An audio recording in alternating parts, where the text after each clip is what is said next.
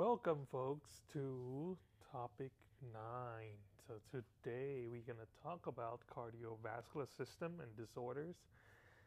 Technically speaking, this topic is quite huge, so it is really, it's technically spend days. I mean, there's even special class or special unit for this particular topic. It's almost impossible to include everything in this very small lecture.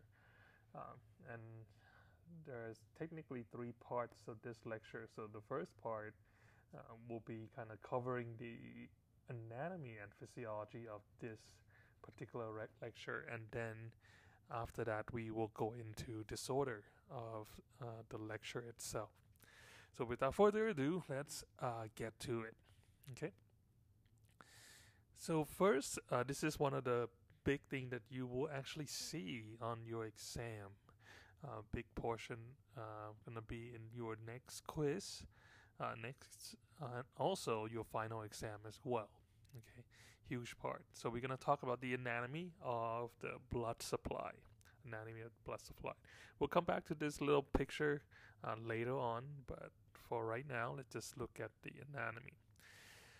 So when we talk about circulatory system, there's a pulmonary and a circuit system. The pulmonary or systemic system. Pulmonary is basically going from your heart to your lungs, and then the systemic system is all the way to the rest of your body and come back to your heart again. When we talk about circulatory system, you have pretty much two sides of your heart. You have the right heart, and the left heart. The right side is pretty easy, just pumping to the lungs. So not pumping that far, just pumping the old blood that need to put more oxygen in the blood to the lungs. Usually it's low pressure. Vein usually doesn't have any pressure at all. Whereas left side of the heart is actually have tons of pressure. It's gonna pump to the rest of your body, which is more important, and usually that's what we look at on the left side of the heart rather than the right. Again, the arteries always remember artery A for artery, also A for away. So anything that's going away from the heart, we call it arteries, and anything going to the heart is called the veins. Okay, VT, so veins to the heart. Okay, or TV to the heart, vein. Okay, so artery A and A, artery away, artery away. Okay, capillaries are small little blood vessels, which actually this is where you exchange blood. You exchange the gases and nutrients that actually occur, the interstitial space.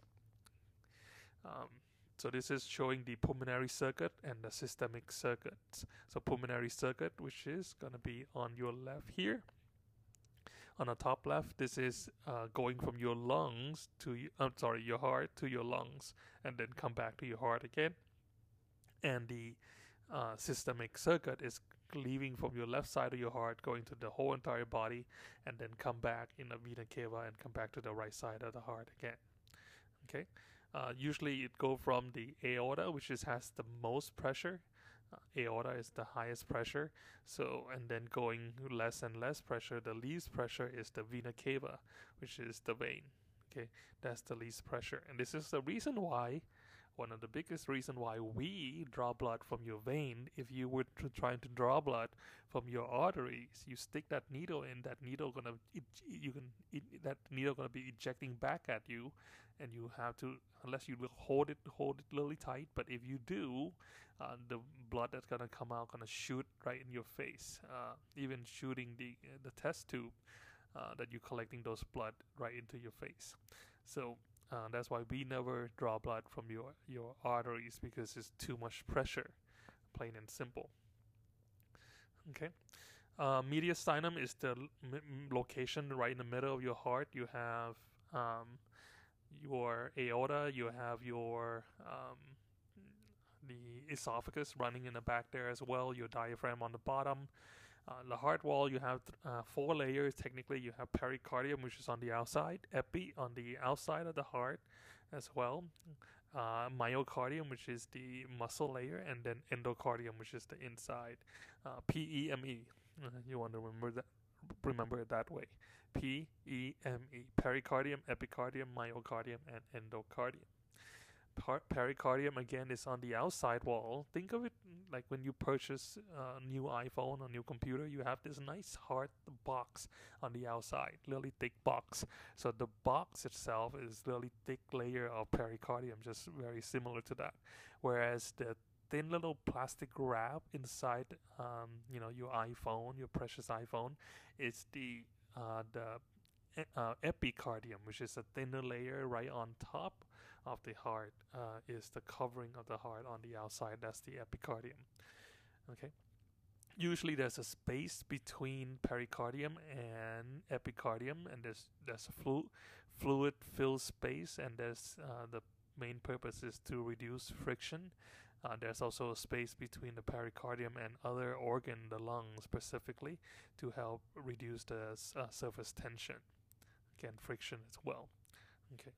So pericardial activities, you have again the parietals and visceral layer space. So the visceral is the epicardial, technically, epicardium. That's the same layer. So sometimes we call it visceral pericardium. Technically, it's AKA epicardium. Parietal epicardium. Pericardium is that's the outside. That's the pericardium outside itself. Okay. Again, 3 layers of the heart shown in here. The thickest one is actually the myocardium. That's the thickest layer, which just makes sense because that's the muscle wall that used to squeeze all the blood out of your heart to the rest of your body. Okay. Chamber of the heart. Yes, sound like a song. Chamber of my heart. So you have 4 chambers. You have the atrium. Atrium referring to the top level. So if you think of the house, the atria of the house, the atrium of the atria of the house usually is the one on the top, the second floor, or technically it's right on top between the first floor and the second floor. So it is the floating floor, basically. So that's the atrium, just like your heart. That's how scientists are not creative. They name what they see. So but since it's kind of floating on the top, they call it atrium. There's a right side and a left side. And there's a wall that between the right and the left. That's the interatrial septum. Inter means between atrial septum. So septum, that's between the atrium. And the bottom floor is the ventricle. So it's like a vent. You actually have a ventilation vent that getting the stuff out. So just like, just think of an old house that have a swamp cooler kind of thing on the bottom part. There's a vent system on the bottom of the house, and that's the ventricles. You have the right side and the left side. Okay, right side and the left side. Okay, and always remember the left side is the one that's thicker, has the thickest portion of the heart, because the right side only pumps to the lungs. You don't need to pump that far to the lungs, so like no big deal. I don't need to pump really far. Therefore, the left side is actually very, very thick to pump that blood out to the rest of your body. So your left side is a lot bigger, huge. The valves, you actually have 4 valves. 2 of them are called atrioventricular valves. AV valves. So atrioventricular, just like the name, is between the atrium and the ventricle. Atrium and the ventricle. So atrioventricular valves. And it's a one-way valve. Yes, sound like German. One-way valve. So one-way valve, which means it's supposed to flow one direction. Yes, just like the band name, One Direction. So going one direction, you're not supposed to go backward. Okay. Just one way, just going one way, one direction. Okay, you're not supposed to go the other way. When that happens, we have problems. So AV, you have 2 AV valves. One is on the right, right AV valves, and then one is on the left AV valves. The right one, also called tricuspid valve. Tricuspid valve. That's since there's 3 leaflets, we call it tricuspid. And one on the left is called bicuspid or mitral valve. Mitral valve or bicuspid. Since there's only 2 leaflets, we call it bicuspid. Okay, So there's tons of names for these, I know. Scientists just like to confuse you by creating tons of names. So on the right, so these valves, also called AV valves, they could also go by right AV valves or left AV valves. The right one is also called tricuspid. The left one also called bicuspid and also called mitral valve. Um, Always remember try before you buy. So try is on the right, buy is on the left. So you try on the right, and you buy on the left. So try before you buy. So it has to go through the tricuspid first before you get through and go through the bicuspid valve. Okay, so try before you buy. The reason we call it mitral valve, the bicuspid valve, is because it looks like a mitre, which is the cardinal or the pope hat. If you are Catholic and you've seen one of those masses, the cardinals or the popes usually wear this long, elongated hat. That's called mitre, and that's where the word mitral valve comes from, because it looks a lot like that hat. The mitral valve looks a lot like that two-leaflet hat. Okay, two other valves you have is called semilunar valves. Semilunar valves, so somewhat look like a moon. The valve that look like a moon. There's two of them. One going to the lungs, called pulmonary or pulmonic semilunar valve, or pulmonary semilunar valve. Same different. Tomato. The other one that's leaving on the left side of your heart, going to the rest of your body, is called aortic semilunar valve. Aortic semilunar valves. Okay. So 4 valves you should know, definitely know. We're going to go back and forth on those. You should also know the flow of the heart, how things are actually flow. So you should be able to list, so please know this because you will see this on your exam. So you should be able to list down the flow of how it actually, the current actually flow through the heart. So it goes in from the superior and inferior vena cava, go through the right atrium, go through the tricuspid valve, go through the right ventricle, through the pulmonary semilunar valve, pulmonary trunk, pulmonary arteries, goes to the lungs, come back to the pulmonary veins, left atrium, bicuspid valves or mitral valve, and then goes through the left ventricle, aortic valve, aortic semilunar valve, then ascending aorta, and then aortic arch. Okay, so just put this knowledge. I know is quite long, and the thing is, for once, at least work for me, I don't not trying to memorize it by just mnemonics or even just coming up with different mnemonics to remember this, but personally I like to just visualize the heart, and then be able to just trace that flow of the heart, of how it actually flow through the heart. Okay, just visualize it. It would be a lot easier and better. Okay, so blood flow through the heart. You should know those. You should know the valves, and you should know the heart pretty well. Okay. Vessel, there's different vessels going through your heart. First, again, foremost, is the biggest one is the superior and inferior vena cava. Those are the biggest one out there that's coming in. So vena is vein, cava is cave, is a big huge vein that look like a cave. So superior is coming from your head, your torso, your arms, and your chest, going into the superior.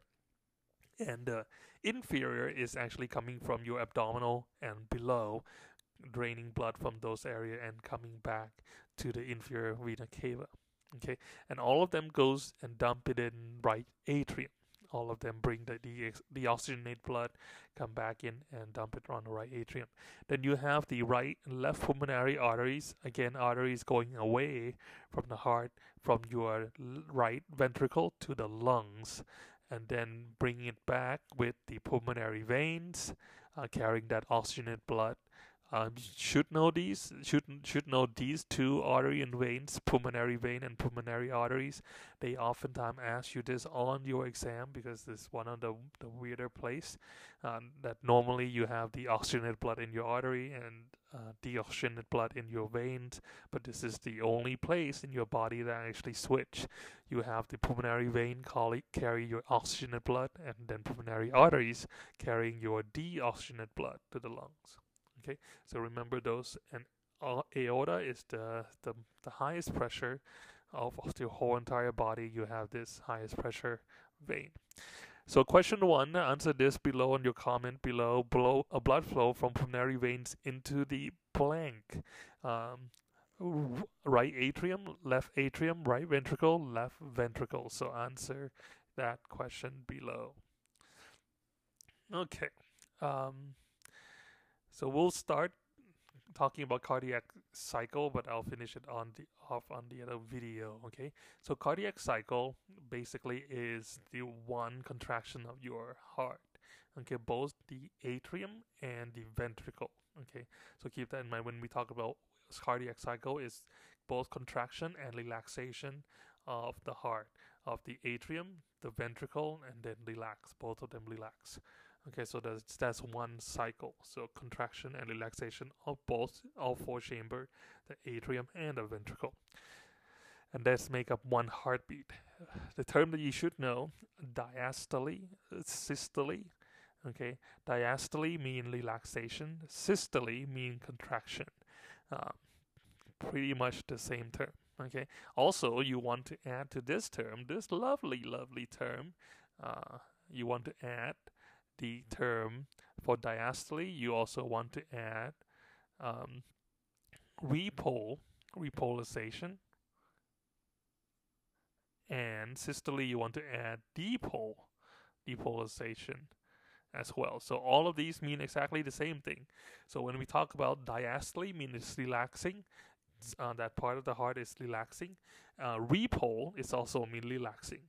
Okay, and diastole, repole, and relaxation is all mean the same thing. Systole mean contraction. Depolarization, dipole is also contraction as well. So think of when you're going to Home Depot, you get excited, you get contracting, you're like, oh, what can I buy?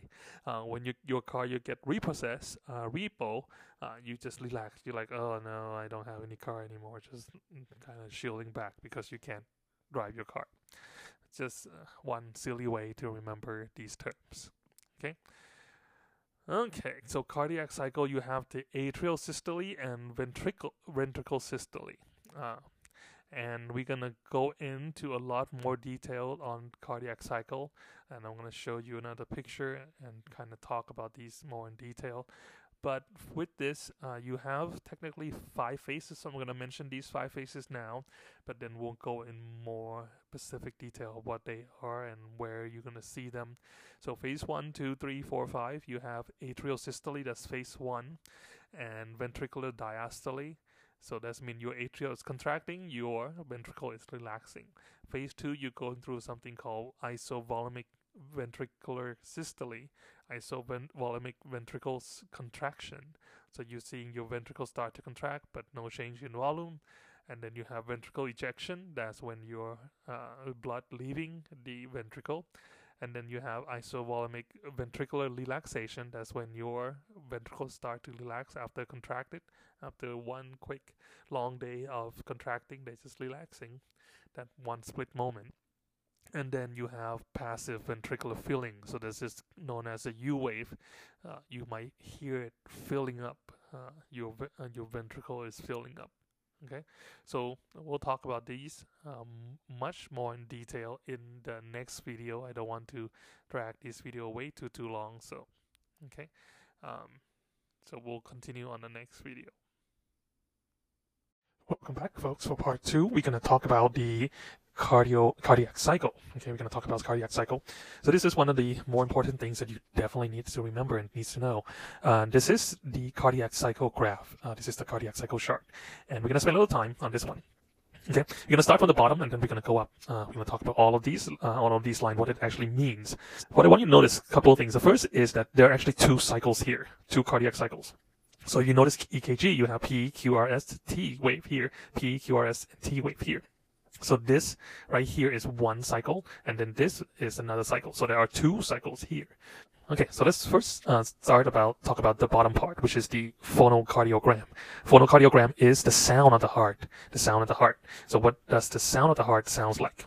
So you have two sound, generally speaking, you have these two sound right here. So you have the lub and the dub, the lub and the dub. So always remember the sound actually created by the closing of the valve. So think of a door. If you open the door, given that the door is not squeaky, if you open the door, you shouldn't have any sound.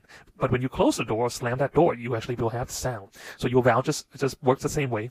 So the sound that you hear is the closing of the valves. Okay, closing of the valve. The first sound, the lub. Okay, the lub comes in at QRS, right after QRS, right when your ventricle actually contracting. So this is the sound of your AV valves. If you remember what AV valves are, the two AV valves, the tricuspid and the bicuspid. So those are the sound that those two valves close at the same time. They actually close the AV valves. That's why you get this lub sound.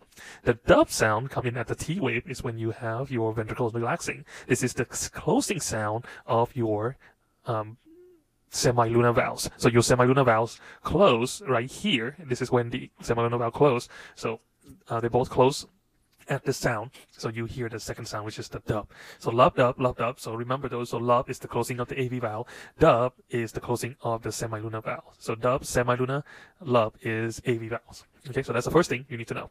The third sound is actually, this is called the ventricular filling sound. It's the third sound.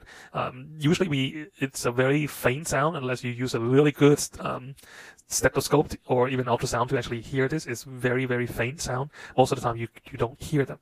Okay. When we talk about the sound, something that you might want to know are the positioning of listening to the heart. And this is, I say this, you're going to hopefully learn this in your health assessment class, but a lot of time nurses and doctors, even a lot of doctors that I know of, forget how to listen to the sound of the heart. They actually just don't use it that often, so they actually don't, know, or they kind of forgot where to listen to the sound of the heart. There are actually 4 spots, and the 4 spots corresponding to the 4 valves that you should be listening to. Okay, your phonocardiogram should be listening through these 4 spots. The mnemonic I always remember is A, pretty tough mother. So A is for aortic valve. You could use other mnemonics here. You have All People Enjoying Time magazine, or there's several other mnemonics that's out there. So aortic valve is on the top right. It's the second intercostal on the right side. That's the best spot to hear your aortic semilunar valves. You're like, wait a minute, it's up that high? Yes, it's up that high, and your heart is tilted toward the left. So therefore, the aortic valve actually will come out around there. So aortic semilunar valve is going to be heard at the second intercostal space, and the pulmonic, which is pulmonary semilunar valve, is also heard at the second left intercostal space. So opposite from one another. So going to the lungs, you could hear it on the left. Going to the body, you could hear it on the right. So, and then you have the ERB point. We usually don't listen to those as much. But as if you're going to listen to one spot, that would be the spot to listen to. Okay, tricuspid is down, which is usually in about 4th or 5th intercostal border toward the left. That's the tricuspid. And the most important valves to listen to is the midline or medial mid-clavicular line on the 5th intercostal space, which is for the mitral valve. Because that's the valve that has the most problem. So oftentimes, most doctors honestly don't even listen to that one. Unless you're a cardiologist, you tend to listen to that specific one.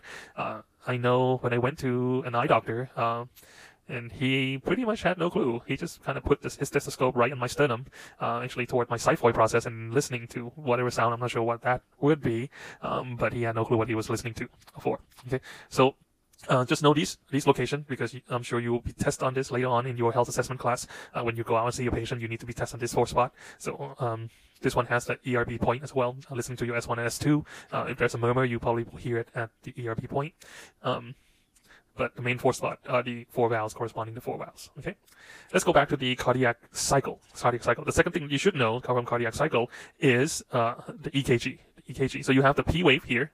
Okay, the P, the Q, which is the little dip, the R, which is the peak, and then the S, which is the bottom part, and then the T here. Okay, we're going to talk about mainly these 5 spots. So the P is when you have your atrial depolarization, meaning that your atrial is contracting, or systole. So atrial systole, both of your atrial are contracting. So atrial systole happen at the P wave. The QRS, you have the ventricle systole. Your ventricles are contracting. Your ventricle are contracting at QRS. And then the T wave is you have ventricle repole or ventricular diastole. Okay, that's when your ventricle are relaxing. What's missing? Well, what's missing is your atrial repole or atrial diastole. That's happened at the same time at QRS.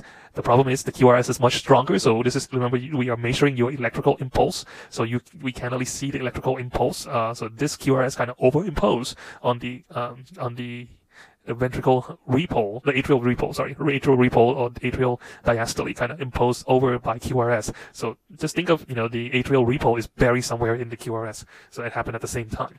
So put this in perspective, you have the atrium contracting, right here you have atrium relaxing, and also the ventricle is contracting, and then the T wave is your ventricle actually contracting. Okay, so let's talk about the next few pictures. So this one on the bottom, the red, is the volume, the ventricle volume. And we're only interested in the volume on the left ventricle. Left ventricle, why? Because that's the volume that you're going to send to the rest of your body. We don't really care so much about the volume on the right because it's just going to your lung, big deals. So we do care more about the volume onto the left. So all of this picture here is showing the amount of volume of blood that being filled into your ventricle, your left ventricle. So as you can see here, as your atrium contracts, the volume goes up because now we're squeezing the blood out of your atrium down into your ventricle. Okay, squeezing all your blood from the atrium down into the ventricle. And as you can see, it kind of plateauing right here. And what happened at QRS? QRS, when your atrial are relaxing, and then your ventricles are starting to contract. So as you can see here, the ventricles start to contract. If you notice the blue line, ventricular pressure, as the ventricle contracts, the pressure goes up. The problem with this is the aortic valve still closed. Okay, your AV valves are closed. So that's the first lub right here. Your AV valves, your bicuspid and tricuspid, both of them are closed. Okay, but your aortic valves also closed at this point because the pressure is not high enough. The pressure has to be higher than the aortic pressure. Aortic pressure is the pressure that's pushing back to your aorta. So let's say if you have a heart here, nice little heart. I'm not sure who ever had this heart.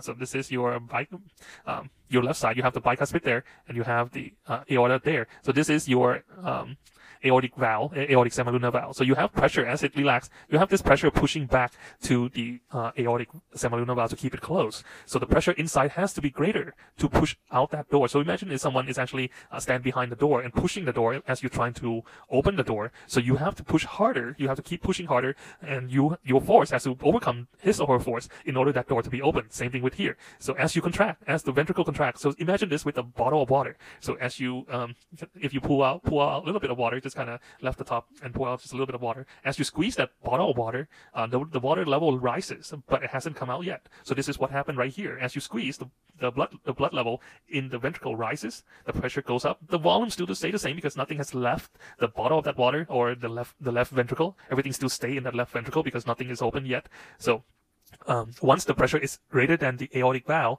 then the blood start to go out. Okay, so as the pressure greater above the aortic pressure, therefore the valves become open. The aortic valves open. As you can see here, what happened to the volume? The volume start to drop because now the blood start leaving. All the blood start to leave the left chamber, left ventricle. Okay, so this period here, as you have the build-up pressure, but nothing changed, we call that isovolumic contraction. Isovolumic contraction, something that you need to know. And you could make a note what happened at isovolumic contraction. What happens there? One, all of the valves are closed. All of the valves are closed. The AV valves just brand newly just closed because of the you start having contraction in your ventricle. So you don't want the blood to go up to the atrium, so that AV valve just closed. The aortic valve has been closed. Okay, the aortic valve has been closed and ready to just be about open. The pressure is not high enough to open the valves just yet, so it has to keep the pressure has to go up. Once the pressure is higher than the pressure that's pushing back to the valves, therefore the valves becomes open. Okay, so first thing that you need to know with isovolumic contraction, the volume doesn't change. 2, all the valves are closed. 3, you have the contraction. You're starting to have the ventricular systole. So that means you have your ventricle starting to contract. Ventricular systole or depolarization. So that's when your ventricle starts to contract. The volume hasn't changed. The pressure keeps going up, but all the valves are closed. So key thing to remember at the isovolumic contraction.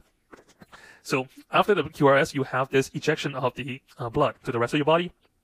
Once the blood volume goes down, the pressure starts to go down well. Okay, once the pressure goes down, okay, right here, once it passes, okay, once the pressure goes down enough, the aortic valves close.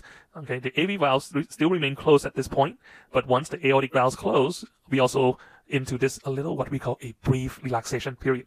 Just think of a little vacation for your heart every time it beats. It just works so hard. It just keeps beating all the time. This is a little relaxation time, a little R&R time for the ventricles. Okay, so this is what we call isovolumic relaxation. Isovolumic relaxation is the opposite concept.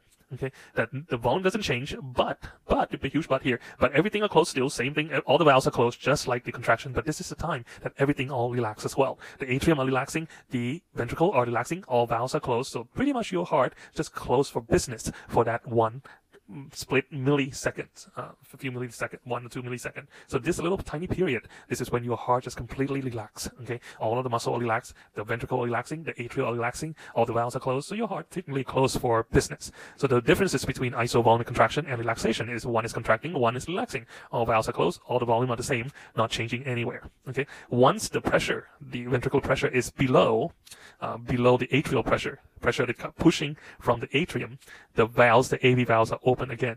Okay, this is what we call the ventricular filling. This is the third sound that you could hear if you have really good ear. You could be able to pick up the sound, or you use ultrasound to be able to pick up the sound. So this is the ventricular fillings, meaning that nothing is contracting yet, but the atriums, the bicuspid and the tricuspid valves are open. They're completely open because of the pressure. The pressure in the ventricle is dropped below the pressure that's coming from the top. Therefore, things are just filling up. Okay, but no contraction. Okay, no contraction. So you can see the blood volume start to fill up into the ventricle due to gravity, and then not until the P wave, when the atriums contract, that's when you squeeze a little bit more blood into the ventricle, and then the whole process start all over again.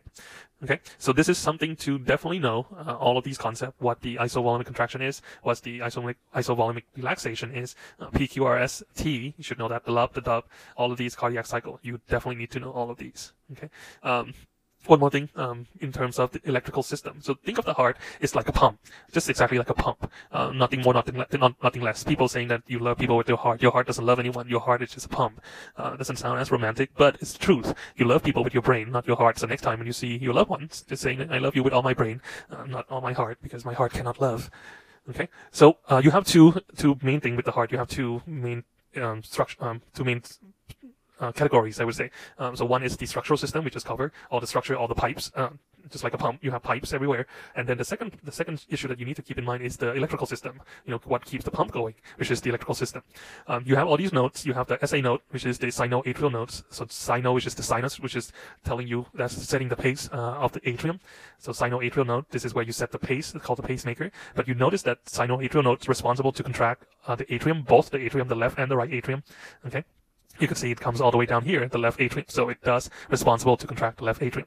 Then it's sent to the relay station, which is the AV node, atrioventricular node, the node that's between the atrium and the ventricle.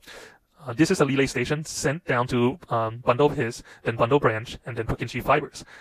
Okay, so these may not seem important to you, but when we talk about blockage, okay, could be coming from these. So let's say if you have some lesion here on this nerve and in the Purkinje fibers. So basically, if you have a lesion in the Purkinje fiber, that means that particular spot, that very spot where the Purkinje fiber touch, that spot cannot contract. So that piece of the heart muscle will not be able to contract because of that problem.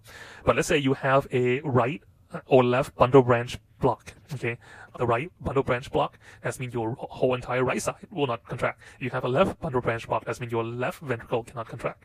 But if you have the blockage up at the AV bundles, that means both left and right ventricle cannot contract. If you have, let's say, a sever here by the SA node, that means the whole heart will not contract. So understanding where they're at, you will understand when you have blockage, sudden blockage, and what it will cause, those blockage. Okay. We also have the coronary vessels as well. Okay, coronary vessel that supply blood to the heart itself. Okay, supply blood to the heart itself. Okay, the right and left coronary artery. The main one to remember is LAD right here, left anterior descending artery, also known as widowmaker. This is the location. This is the most common occlusion that occur, and when we do bypasses, usually this little guy here. Okay, LAD. Okay, also now is known as AIA, anterior interventricular artery. So they go by different name. LAD is the old name, really. Most newer textbook now they use anterior interventricular artery, little fancier name. And just notice would be in some of these, circumflex is just mean going around it on the left side. You also have the posterior descending, which is on the back, right marginal branch is on the edge.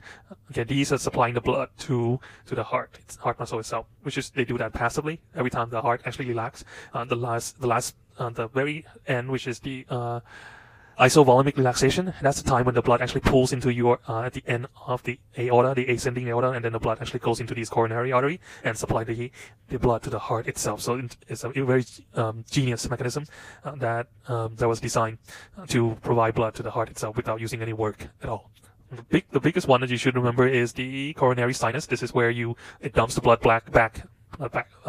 dumps the blood back into your right atrium. This is circulating the deoxygenated blood from the coronary arteries and veins, and then dump it back into the right ventricle so that you could recycle them through. These are the coronary circuits. You guys could review those. Pretty, very interesting, very easy to follow. Okay. Why is it repeated? So we talked about SA node, AV node already. Okay, so we'll stop right here, and then before we go on to the next one. Hi folks, welcome to part 3. And so one first term that you do need to know is called the refractory period. Refractory period. This is where your muscle saying that, you know what, I don't want to work for you right now. I'm just gonna chill. I'm just gonna chillaxing for a little bit. I'm not gonna be able to fire again. This lasts only a few milliseconds, but this is where everything cannot be contract. Everything is relaxing, and this is at the end. So right at the isovolumic relaxation period as well. Okay, so the refractory period is that when it happened. So you might want to know that. We talk about all of these, P wave, PR, QRS, ST, and QT. So you should know those. When it's repole, dipole, all of these stuff definitely is something that you should be aware of. Question 2, so write this down on the comment below. So a nurse is looking at the EKG, and is measuring the time interval from the onset of atrial electrical activity to the onset of ventricular electrical activity. What is the nurse measuring? Okay, so write that choice down below in the comment section. Okay, so you guys could look at this. This is pretty much the same video regarding the EKG that I just mentioned. So next we're going to get into the cardiac function, what it does. So we already covered the dipole, repole, refractory period, just did that.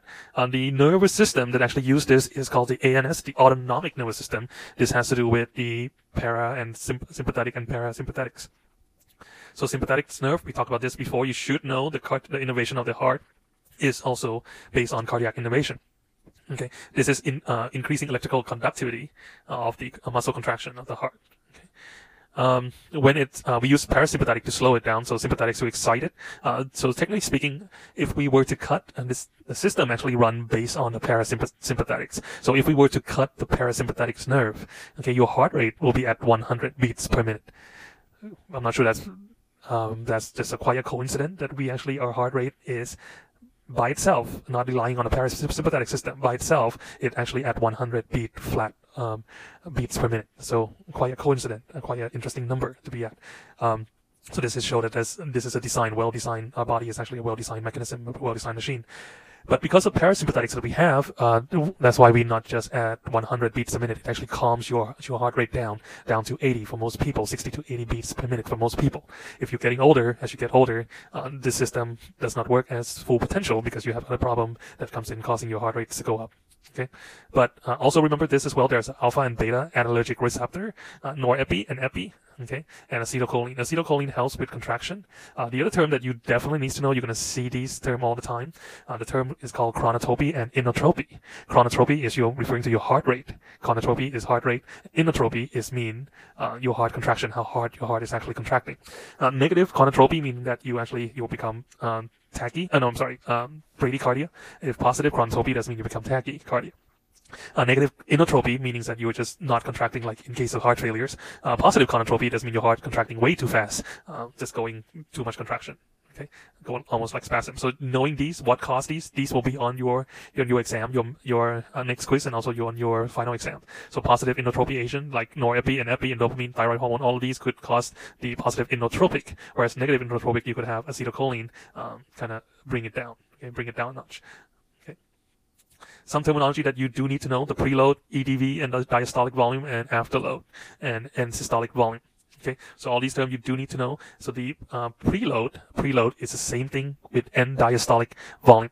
Okay, end diastolic volume. So all volume of blood in the ventricle at the end of diastole and diastolic volume, meaning that once your heart is filling up, the volume of your ventricle is filling up, is how much blood you actually have right before your next contraction. Okay, right before your next contraction, at the end of your relaxing, after your little vacation that the heart has, just relaxing, it's been filled up to the brim, how much blood you have filled up to the brim. So think of the term preload, EDV, end diastolic volume, is when you're full, completely full. Your ventricle, your left ventricle become full. Okay, so preload and diastolic volume, that's when it's become full. Okay, ready to contract. Afterload, we're going to talk about afterload just a little bit later. Let's talk about ESV first. ESV is the contraction. After your ventricle contract, pump out the blood. How much blood do you have left? How much blood do you have left in your ventricle after you squeeze those blood out? And the normal volume for ESV oftentimes is about 45% from the original volume. So if you start with 100, you would only have 45 left. You only pump out about 55% out. Okay, that's normal. Actually, that's very, very normal for most folks. For people who have like congestive heart failure, that number gets to be a lot higher. So it could go up to 60, 65, or even 70 or 80%. You only pump out the blood 20%. So you have ESV goes up as you have your muscle become weaker. Same thing with people who have MI. When you have MI, your muscle become weaker, your ESV then go up. Afterload is the pressure. So the afterload, you want to put this term equate to hypertension. This is the pressure that pushing back to the aortic pressure. So this aortic not valve, aorta, the pressure that's inside the aorta, that pushing back onto the aortic semilunar valves. So that's the afterload. So if you have hypertension, your afterload goes up. What does that mean? What does that entail? If your afterload goes up, your heart has to work harder to open that valve, has to push out harder to open that aortic semilunar valve. So therefore, if you keep up for a long time, if you keep having a high afterload year after year after year, then your heart could say one day, you know, I'm done with you. I've been working so hard, pushing these blood out. I'm not going to work anymore. Then you end up with chronic congestive heart failure.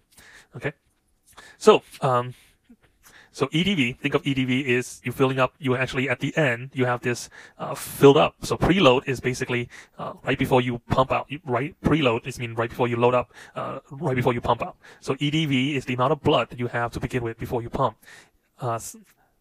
When you pump, when you have the systole, when you have contraction here, you pump out the blood. So the blood that comes out, this is called what we call the stroke volume. The stroke volume. The pressure, in this case, is the lid, the size of the lid is pushing down. The pressure that push down, that's the afterload. The pressure that pushing down, prevent the blood to go out, that's the afterload. So systole, contracting, afterload is pushing back to the left ventricle, and then stroke volume is the amount of blood you actually pump out each time, one contraction. And then ESV is the amount of blood that you have left. In actuality, this one is a little bit higher, so it should be about at 45%, so it will be a lot higher. Okay, so a few terminology that you do need to know, like stroke volume is the amount of blood that you pump out each one time on the left ventricle. So just remember, it's one contraction on the left ventricle. We don't care about the right ventricle volume on the right. We do care on the left. So it's the left ventricle one time that you pump the blood out. How much blood you actually pump out in one time. Cardiac output is the amount of stroke volume per 1 minute. So how many times you actually have a heartbeat. So basically, cardiac output is stroke volume times the heart rate in 1 minute. So how much blood you actually pump out in 1 minute. And usually that number comes to about 5 liters of blood. You pump out about 5 liters of blood. And if you remember from a few weeks ago, how much blood do you have in your body? Well, it turns out you happen to have 5 liters of blood in your body as well. So therefore, what this means is that in 1 minute, you actually circulate your whole entire blood in 1 minute throughout your whole entire body. Okay, it takes 1 minute from the blood that comes into your atrium, goes through the rest of your body, and then come back to that atrium again in 1 minute. Okay, approximately. So you have cardiac output, which is stroke volume times heart rate. Then you have the ejection fraction. Ejection fraction, or EF, ejection fraction is percentage of how much blood that you pumps out. Okay, and how much that you have left. So to calculate the ejection fraction, it's very simple. You use the stroke volume, how much blood you actually pump out. You divide the blood that you have to start with. Okay, which is EDV, that would become the percentage, how much blood that you actually pump out. You're like, wait a minute, this is confusing. Oh my God, it's confusing. Well, it's not too bad if you think about it. Okay, let's say this is the water. Let's pretend that you have 100 water here. Okay, the water level is 100. You pump out, let's use different color. Okay, you pump out this much water out. Okay, this much water out. So this much water, just pretend it's 55. You pump out 55 out, and then you have what's left here on the bottom. What's left is 45, which make up 100. So basically, the stroke volume is the amount that you actually pumped out, which is 55, divide by the amount that you start off with, which is 100. Okay, and that's become 55%. So that's ejection fraction. Okay, so EDV is the amount that you begin with, the total blood that you begin before you're contracting. Stroke volume is the amount that you pump out, which is 55. Okay, so that's how we get the number. Plain and simple, pretty easy. So you have 100, you spend $55. So what's the percentage that you spend? Which is 55% of your money that you spend.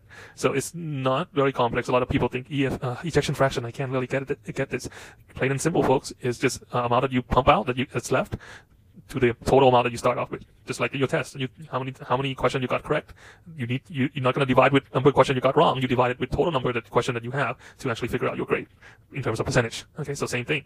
Okay, so Frank's Starling law stating that your muscle has to have certain pressure, has to have certain volume in order to stretch your to create contraction. So without that volume, you cannot contract. So what does this mean? So this is what I alluded to earlier before, was that a few weeks ago, if you actually lose 2 liters of blood, okay, if you lose 2 liters out of the 5 liters, you will not have enough pressure because of this law. You won't have enough pressure to stretch those muscles in order to cause the heart to contract. So losing 2 liters of blood, it will stop your heart from contracting because you don't have enough pressure to stretch out those muscles. Okay, so big thing to keep in mind. So Poiseuille's law is also another law, is actually referring to the resistance. The greater the resistance, the lower the blood flow. So pretty straightforward. Just think of if you have a hose, a water hose. If you put your thumb on the end of the hose, you actually create that resistance. The more resistance you have, the less water gonna flow through that pipe, go through that hole. You come out in a smaller hole. It does increase the force. The pressure goes up, but the lower the blood flow, the blood doesn't flow as quickly. Okay, so resistance plays a big role in terms of blood pressure. Velocity, again, is how fast it can travel. The key one that you should know is viscosity, is how thick things are. The thicker things are, the slower it gets. The greater resistance, things will get slower as well. Okay, so high hematocrit, people who have polycythemia vera, really high hematocrit, increased viscosity, therefore you reduce the blood flow. Okay. Different hormones, we talked about some of these hormones already in the and ADH, RAS, natriuretic peptide, ANP and BNP. We already talked about those. Okay, we're going to talk about a few more later on. So answer these questions on the bottom below as well. Put in your under this comment section. Question 3: Person's heart is reduced. What is happening physiologically? What is happening if your heart rate is reduced? Okay, what happened physiologically? Cover one last thing for this video is lymphatic system. I'm not going to go into too much detail of lymphatic, but just kind of mention a few things. So lymphatic system is basically the leftover system. So when you have the blood exchange between your capillaries, you actually releasing nutrients and then oxygen and then picking up the waste and carbon dioxide. In reality, things are not perfect in the real world. Things are not creating perfect. You're not gonna put everything back into the blood. Okay, you don't have enough force to put everything back into the blood. So what's left over in that interstitial space area? So what's gonna happen? It's gonna go into the backup system, which is the lymphatic system. Lymphatic system is the left backup system where it picks up any leftover of the component to circulate throughout your whole body. Okay, unlike the arteries and veins, lymphatic system does not move by itself. Doesn't move like arteries. It cannot pump itself to pump those fluid back into the circulation, into the blood vessels. So a lot of time they use your muscle to move things around. If you haven't tried this, I would highly recommend. In massage, there's actually a lymphatic massage. So they usually focus on your lymph node and all of your lymphatic system, trying to help move those lymphs around your whole entire body. Okay, since it's not pumping like blood system, like a vascular system, lymph doesn't move it. If you actually don't move your body, you're gonna have a stasis in a lot of your lymphatic system. You're gonna see a lot of more swelling into your interstitial spaces. One neat thing about lymph is it does have valves. It does have little valves as well. It's also known as a closed-ended system, meaning that it closes on one end at the very end where it's pick up things is closed. Unlike the vascular system, it's actually open on both ends. Lymphatic system only open on one end, only allow one-way flow because of the valves. It has valves similarly to the veins, so it just have one direction kind of system. Okay, so things are moving a lot slower, and you could see here they have a little crack, lack of a better term, is actually where things could seep in. You could see it close on one end here, nice and close on one end, whereas vascular system is all open on both ends, where these lymph close on one end, but things kind of seep in through these cracks into the lymphatic tissue, into the lymphatic fluids. And all of this going to go to the lymph node, and also going to go back into your thoracic duct, which is your vein, your left subclavian and right subclavian vein. Okay, before it goes back into your heart. Okay, so this is a gist of the lymphatic system. You have thoracic duct, you have the afferent going into the lymph node, the efferent exiting from the lymph node. This is also, as you remember, where your T cells and B cells live in your lymph node all around your body. Okay, answer this question. A nurse observed a hotspot from injection radioactive solution. Which test is the nurse reviewing? Okay, which test are you reviewing? Answer that question below on the comment below. Okay, I think I'll stop right here before we continue further. Hey folks, welcome to part 4. Okay, so we're gonna talk about diseases now. We're gonna get into the disease of these things. So the first one we're definitely gonna talk about is the diseases of the veins. So varicose veins come to mind. You're definitely gonna see tons of these. As we age, what happens is the valves on the vein. Remember, veins has valves. V and V, veins has valves. The valves doesn't work quite properly. So a lot of time these valves actually shuts down. So close itself down. So or it's actually not closed properly.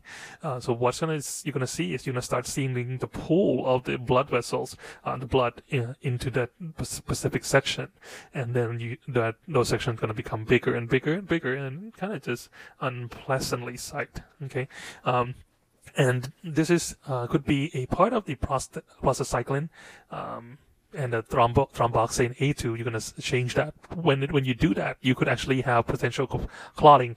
A prostacyclin actually help the inside of your blood vessel become nice and smooth, really nice and smooth. And thromboxane A2 is actually on the opposite end. It actually causes vasodilation, causing vasodilation, and also cause some clotting as well. Okay, so prostacyclin could go down when you have these problems, and thromboxane could go up and causing you to actually have more clots in those areas. Okay, anytime when you see especially you see this happen with the artery as well, when you actually start having when the artery or veins become bigger, what happens is the artery, the flow become turbulence. When the flow actually become turbulence, it actually starting to cause what we call a clots.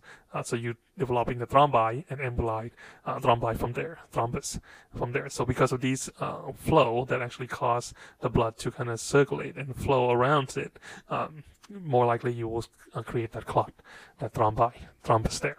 Okay, so keep that in mind. Spider veins and varicose vein is pretty easily treated. All you need to do is inject saline into it, and then you will collapse those veins forever. So if it's small enough, you could just injecting saline in it and make sure you actually right in the vein. Once you inject it in, it will collapse those veins. So that unpleasantly sight will actually disappear very quickly. And that's what we do with laser. Same thing. You're just actually using laser to collapse those veins together. You're like, whoa, back the truck up, collapsing the veins. Oh my God, that sounds bad. But you think about it. I mean, there's actually a lot of veins in your body. Let's say you close a small street. Let's say you close the 32nd Street. You still could find using 35th Street to go around to get to where you need to go. So if you want close one small street, it should be okay. Even you close a big one, let's say you close I-17, you could still take 51 up north. So same thing with your vein system. If you close one down, you still have other system to take you to the place that you need to go. Okay, so no biggie. So the other one would be the chronic venous insufficiency. Chronic venous insufficiency does mean you actually starting to have clots. It could be clot, or could be PAD, peripheral arterial disease, where you have clots not just in your vein but in your artery as well. So not getting the blood flow down or up from your extremity, lower extremity, due to hypertension. So we recommend treatment by weight loss, standing and sitting, moving things around. If you're actually sitting for a long period of time, this is something you should be worried about. And especially if, today's world, we stay at home, we kind of do, we do work from home, WFT, actually WFH, work from home. So if you work from home, a lot of time that you could actually, if you sit for a long period of time, like a lot of time with programmer, coders, they're just sitting in front of a computer for 10, 12 hour, 13, 14 hours straight. If you don't move your legs a lot, you could actually creating the blood clots. Even a long flight, international flight like Pacific flight, that you could fly for 12, 14, 15, or even longest flight is 19 hours. If you just sit in your seat for 19 hours, you could actually develop DVT because you're not moving your legs. You're not moving those muscles. Remember, your veins doesn't pump by itself. You need the muscle and the gravity to actually help you move those blood back to your heart. So you need to move. Otherwise, you're going to develop a clot. Okay. You definitely need to remember this, the Virchow triad, venous stasis, venous intimal damage and then hypercoagulable states. So once you actually have these intimal damages inside because of your blood is not moving, or you have valves problem, and you could actually lead to clots that you could actually develop thrombus in your leg, and once you develop thrombus, it could lead to embolus or emboli. Okay, so something to keep in mind. You don't want to develop emboli because that could lead to PE, pulmonary emboli. We will talk about that when we talk about the lungs. Okay. You could test the D-dimer because that's going to show the clots, that how much things actually being clots in your body. Doppler ultrasound to see where the clot is. You could break up the clots or actually remove it. Treatment, usually we ask you to move using heparin, but mainly trying to move your body. That would be the best way. Okay. Last one for veins is superior vena cava syndrome. Superior vena cava syndrome. This is the progressive occlusion of the SVC that leads to venous distension. So if there's a clot up in SVC, which should be huge, you would see this. You would see the jugular vein distension pretty easily. Okay. So you have edema, you have cyanosis, you have respiratory distress. So let's look at cardiovascular disease. This is the most common one that you're probably going to see a lot of time is atherosclerosis. Atherosclerosis, this means you're actually developing a plaque around your artery. Okay, developing a plaque around your artery. The key word to remember on this one, really, truly, and people usually don't pay attention to as much when you talk about these keywords, is inflammation. Inflammation. You're going to see inflammation with atherosclerosis. Atherosclerosis, you're going to see huge inflammation. And we're going to touch into that inflammation later on. Causes, you could have infection, but not likely. The main causes for these, we'll talk about that shortly. Okay. Most of the time it's asymptomatic, but if you leave it untreated, you could lead to a whole bunch of other things like hypertension, thrombi, emboli, TIA, stroke, all kinds of things. And one thing that you should test for your patient, okay, you should test this for your patient, really, is C-reactive protein. Okay, circle this. You need to test this with your patient. People don't test it, especially with hypertension, especially with people who have CAD. You need to test C-reactive protein. People who have high cholesterol, test C-reactive protein. Some people actually, honestly, have a high cholesterol. Okay, if you have high cholesterol, however, if your C-reactive protein is normal, if your CRP is normal, what do I mean by normal? If it's below 2, around 2 or 3, or below 2 or 3, that's normal. Okay, then you shouldn't be worried. You shouldn't be concerned whatsoever. No worry, no cigar. If you have a high cholesterol, but your C-reactive protein is high, 5, 6, 7, okay, 9, 10, that's bad. That means your cholesterol is actually going to be a big, huge problem in your blood, because your blood at the time you're not going to have a nice and smooth wall inside your blood vessel. You're going to have an inflamed wall of your blood vessel, causing you to develop a plaque, causing you to develop blockages. Okay, so this is a key to test. A lot of cardiologists now focusing on this, CRP corresponding to your cholesterol. Do not, I said do not, when you see the high cholesterol, jump to the gun and saying, okay, let's just put you on statin drugs. Ooh, technically speaking, according to the FDA, statin drug is only been given if you recommend to your patient to exercise for 6 months and nothing changed in the 6-month period of time. Then you could put the patient on statin drugs. Ever since I started practicing, I have not seen or heard any doctors do that. Recommend your patient to go ahead and exercise, and I'll put you on statin later on. Have not yet seen that. Okay, but I would highly recommend for all of you to do that first. Look at their C-reactive protein. Okay, if you could change their C-reactive protein, if you could change their diet, then you may not need to put them on statin drugs. So keep that in mind. Okay, so statin drugs may cause more harm than good. So you want to try all the stuff first before you put people on statin. So the main thing is look at for C-reactive protein. And this is one of the key things that we usually don't talk about. And this is something you should know for your exam, because we do ask this on your exam, your midterm and your next quiz and your final exam. So atherosclerosis, this is what happened in your atherosclerosis. The first thing is you have this endothelium cells that actually have tons and tons of nitric oxide. Okay, your endothelial cell have tons of nitric oxide. Normally, it's NO, which is nitric oxide. You have tons of NO inside your arteries, making your artery nice and smooth and shiny. Okay, inside of your artery is nice and smooth and shiny. But as you get older, these endothelial cells become damaged. Okay, become damaged. Once it become damaged, these guys become very, very sticky. When it becomes damaged, it becomes sticky. When it becomes sticky, things that floating in there, just like cholesterol, start to build up and start to build on this wall, causing the blockage of these arteries. Okay. So you have this inflammation of the endothelial, the cytokine kicks in, trying to fix it because it's an injury.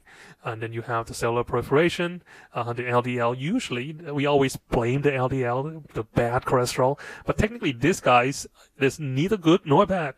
LDL, you find abundance of LDL in your blood. You're going to find a higher amount of HDL in your lymph. Okay, and you're going to find lower LDL in your lymph node.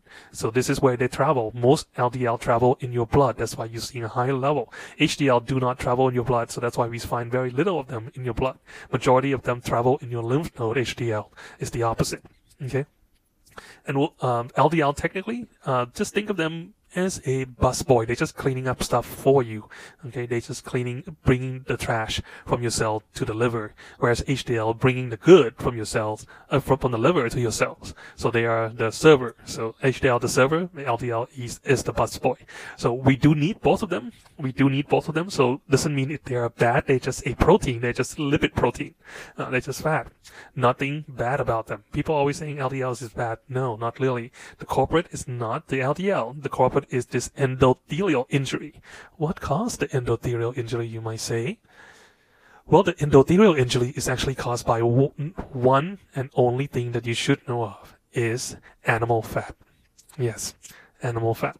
If you ask a lot of cardiologists now today, they will tell you one and only thing that caused this is animal fat.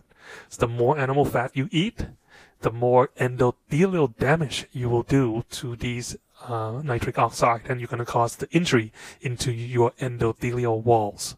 The more damage you have, the more likely you're going to have atherosclerosis. Okay, try this. You could try this yourself. Okay, if you want to lower your LDL, stop eating animal fat for a week. Your LDL will drop like no tomorrow. Your LDL, your HDL actually respond very quickly, and even your total cholesterol respond very quickly to the food that you eat. The higher cholesterol food, the higher animal cholesterol you eat, the higher the cholesterol in your body going to go up right away. Okay, literally, and it changed within days. You don't have to wait weeks or months to see this. If you actually just stop eating, animal fat for a week before you go in, maybe 3 or 4 days before you go and test your blood, and you will see your cholesterol just drop like no tomorrow. Vice versa, if you're actually doing a keto diet, just eating crazy like animal fat and stop eating carb, you're going to see your cholesterol go through the roof. One thing that carb does is actually absorb cholesterol or absorb fat in your gut. So, and if you don't eat carbs, you don't eat fiber, not carb specifically, but fiber specifically. If you don't eat fiber, it does not absorb the fat. So your cholesterol does not absorb cholesterol, so therefore your cholesterol shoot up through the roof. That's why a lot of cardiologists will not see a patient who actually doing keto diet, because their cholesterol is way through the roof, and no matter what you give them, statin will not help. So, you could watch this video. There's tons of video that actually relate to the animal fat. If you want me to talk more about that, let me know. Would love to talk to you guys more about this. So, but asking your patient to go vegetarian or eat less meat could help save their life. If they have a hypertension, if they have high cholesterol, if they already have a bypass, this is something they should consider. Much better alternative than just taking those medication. Much better alternative than just going on the chopping block and try to do another open heart surgery for another bypass. Okay, simple things to do, very simple, but very effective. Will long lasting as long as you stop eating the animal fat or reduce that animal fat. You will eventually will have a better inside of your heart. This is not just a naturopathic or holistic type of medicine. This is what the cardiologists actually believe. This is coming out from the American Cardiology Society. They do believe that is because of these endothelial injury causing by the animal fat, causing breaking down these endothelial injury, causing the heart to the damage inside the vessel. And this goes along the way. Trust me, this is also go along with the way with COVID-19 as well, because COVID-19 is known to attack these endothelial tissue as well, causing the similar damage inside your endothelial walls. So if you want to have a nice pristine endothelial walls, eat less animal fat if you can. Okay, so something to keep in mind. Again, this is the picture of the cholesterol. I just want to kind of debunk that there's a good or bad cholesterol. There's no good nor bad cholesterol. Cholesterol is cholesterol. You start with something called chylomicron. This is from your intestine, picking up all the lipids in your intestine. And as it shrinks down, is that good or bad? As it shrinks down, you have less of it. It's the same guy, just less lipids inside them, lipoprotein. You have these less lipids. So you have low density, very low density, and then high density lipoprotein. Okay, so no good nor bad. Trust me. Lipids is lipids. You do need both of them. Without cholesterol, your cell cannot function. You need it in the cell wall of your cell. All of your cell membrane or cell wall. So inside your blood vessels, you have these lipids kind of on the bottom, but you have these damage, causing the nitric oxide to be damaged. Once it's damaged, you have all these cytokine respond coming on and attacking, causing, and then using the lipids to come in and fix the problem, and then fill with the lipids, kind of pull in here, causing the blockage of the blood. Another note in terms of the blockage, you do have the blockage itself have different grade. Usually the really high grade tend to be more stable. So if you have like 95% block, usually is better than 60 or 70% block, because 60 or 70% can cause a whole bunch of other problem, or even become erupt and cause more injury and more complication. But at 90 or above tends to be kind of fixed. But usually by then you would need a bypass either way. Okay. So next big topic that we want to talk about is hypertension. Hypertension is anytime when your blood pressure is high, above 140 over 90, and we're going to go into a little bit more on that. The hypertension, you definitely need to use JNC8. JNC8, this is a clinical guideline for hypertension management. A little bit of background in terms of hypertension. I'm going to include this PDF file for you guys in the link in the announcement, so look for that. It's pretty good to keep for your practice. Okay. Before we used to have these stages. We have the normal, the pre-hypertensive, and then it's still kind of pre-hypertensive, and then you have stage 1 and stage 2. That's way back then. Since 2007, things actually classified differently. So I want you to notice mainly the diastolic. This is one of the things that you probably might want to look at, is diastolic. Your systolic kind of goes up and down when you get excited. Your systolic goes up when you get scared. Your systolic goes up when you take your exam. Your systolic goes up.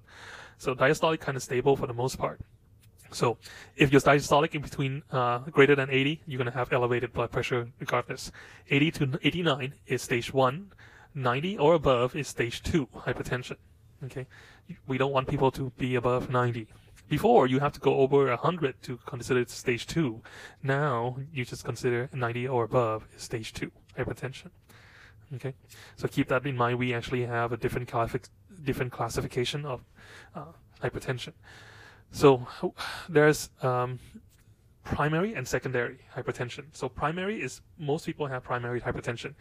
This is a kind of straightforward case. So if you have someone who actually older in age, usually not caused by any other secondary thing, like let's say they don't have a kidney disease or any other thing that might pituitary tumor or pheochromocytoma, any of those things, then would be a primary or essential hypertension. Okay, we don't really know what caused it, but we know that your blood pressure goes up, and it could be because of your diet, because of your smoking, age related. As you get older, your blood pressure goes up, and this has to do with the RAS system, the overactivity of the RAS system, renin-angiotensin-aldosterone system. Usually, this is why the first drug of choice usually is the ARB or diuretics or ACE inhibitor to actually help lower the blood pressure. Yes. Okay. So this is the treatment that we often do. Normal blood pressure, nothing to do. Elevated blood pressure, okay. Then you want to use the non-pharmaceutical therapy, reassess in 3 to 6 months. Changing diet, exercise, all kinds of things. Once you hit stage 2, then you're just going to talk about meds and also hopefully do non-pharmaceutical therapy as well and reassess every single month, okay. What's different is you have stage 1, okay. Stage 1 is the between child, stepchild. So if you have stage 1, you have to look at the risk of cardiovascular disease. If there's a risk of cardiovascular disease, then you would treat it as the same as stage 2. If there's no risk of cardiovascular disease, then you would treat it as elevated blood pressure. Okay, just offer the non-pharmaceutical therapy and then come back in 3 to 6 months to reevaluate again. Okay, so this is a huge thing to keep in mind. When you practice, this is what you're going to go by, and depending on the population, depending on if you have a diabetes or chronic kidney disease, then we recommend certain medication on top of that. The diagram that I gave you, that I will give you this one as well, will kind of tell you step by step. Let me show you really quick, hopefully. Yep. So we'll tell you step by step. This is like a very easy guide. Yes or no. Pretty much you just go on here, yes or no. If it's yes, you go into a certain thing. If it's no, go on to a certain thing. And then it will tell you what specific medication or drug to use at what dose as well. Okay. So pretty easy guide to follow hypertension. There's other guidelines as well. Other guidelines like AHA as to follow in terms of and this is the calculation for the cardiovascular risk. If you actually add the ASCVD, if you add the elevated or stage 1 in the old classification. Actually, no, not the new classification. The stage 1 classification. Anytime you have elevation, but between 80 to 89, this is what you're going to do. You're going to come in and then just type in their age, their sex, their race, systolic, diastolic, total cholesterol, HDL, LDL, and whether they have diabetes, smokers, hypertension in the past, any on statin or not, aspirin therapy, and then we'll give you a score whether that person is low risk or high risk, going back here, whether it's actually above 10%. If they're above 10%, then therefore you will treat as stage 2. If they're below the 10% risk, then you'll treat as elevated 1. Okay. Secondary hypertension, this is, you want to think about these when you have younger patient coming in. Okay, younger patient coming into your office, let's say in their 20s or 30s, and they have a hypertension. More likely they're going to have secondary type of hypertension, not the primary. Also, certain drugs could actually cause this as well, so you want to be careful of that. And also, a special condition, like let's say a patient who have one kidney, they lost a kidney and they only have one kidney, was donated by his brother, then you might want to think, okay, that could be a cause of the hypertension as well as a secondary cause. So all of these things you have to actually put in your head, think about whether it's a primary or secondary. So anytime you're seeing a younger age, always a red flag for the secondary. So hypertension, you have a complication that could lead to the fibrosis in the tunica intima and media. This is the inside of your blood vessel and the middle layer of your blood vessels. So by these damaging and then rebuilding again, so causing harden of your blood vessels as well. You could have malignant hypertension. This is rapid, just keep going up very quickly. The diastolic goes up above 140, which is really high. Okay, normally it's 80. So hypertension cause and risk factor, you have several things from gender, age play a big role, race play a huge role. This is what caused COVID-19 because of this endothelial layers and a high risk of hypertension that actually caused diabetes as well, that actually caused the mortality rate of the COVID-19. Okay. A lot of times hypertension is asymptomatic. People don't know they have them until they measure their blood pressure. They could have a headache, blurred vision, nosebleed, usually a good one.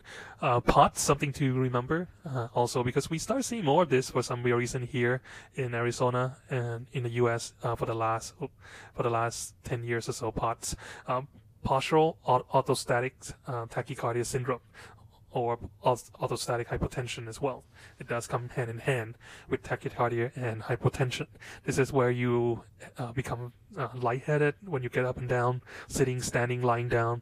So you become fainting upon standing. So we see a lot of these for some reason. We don't really know what the cause of it is. We see even in the young folks in their 20s and 30s developing POTS and orthostatic hypotension.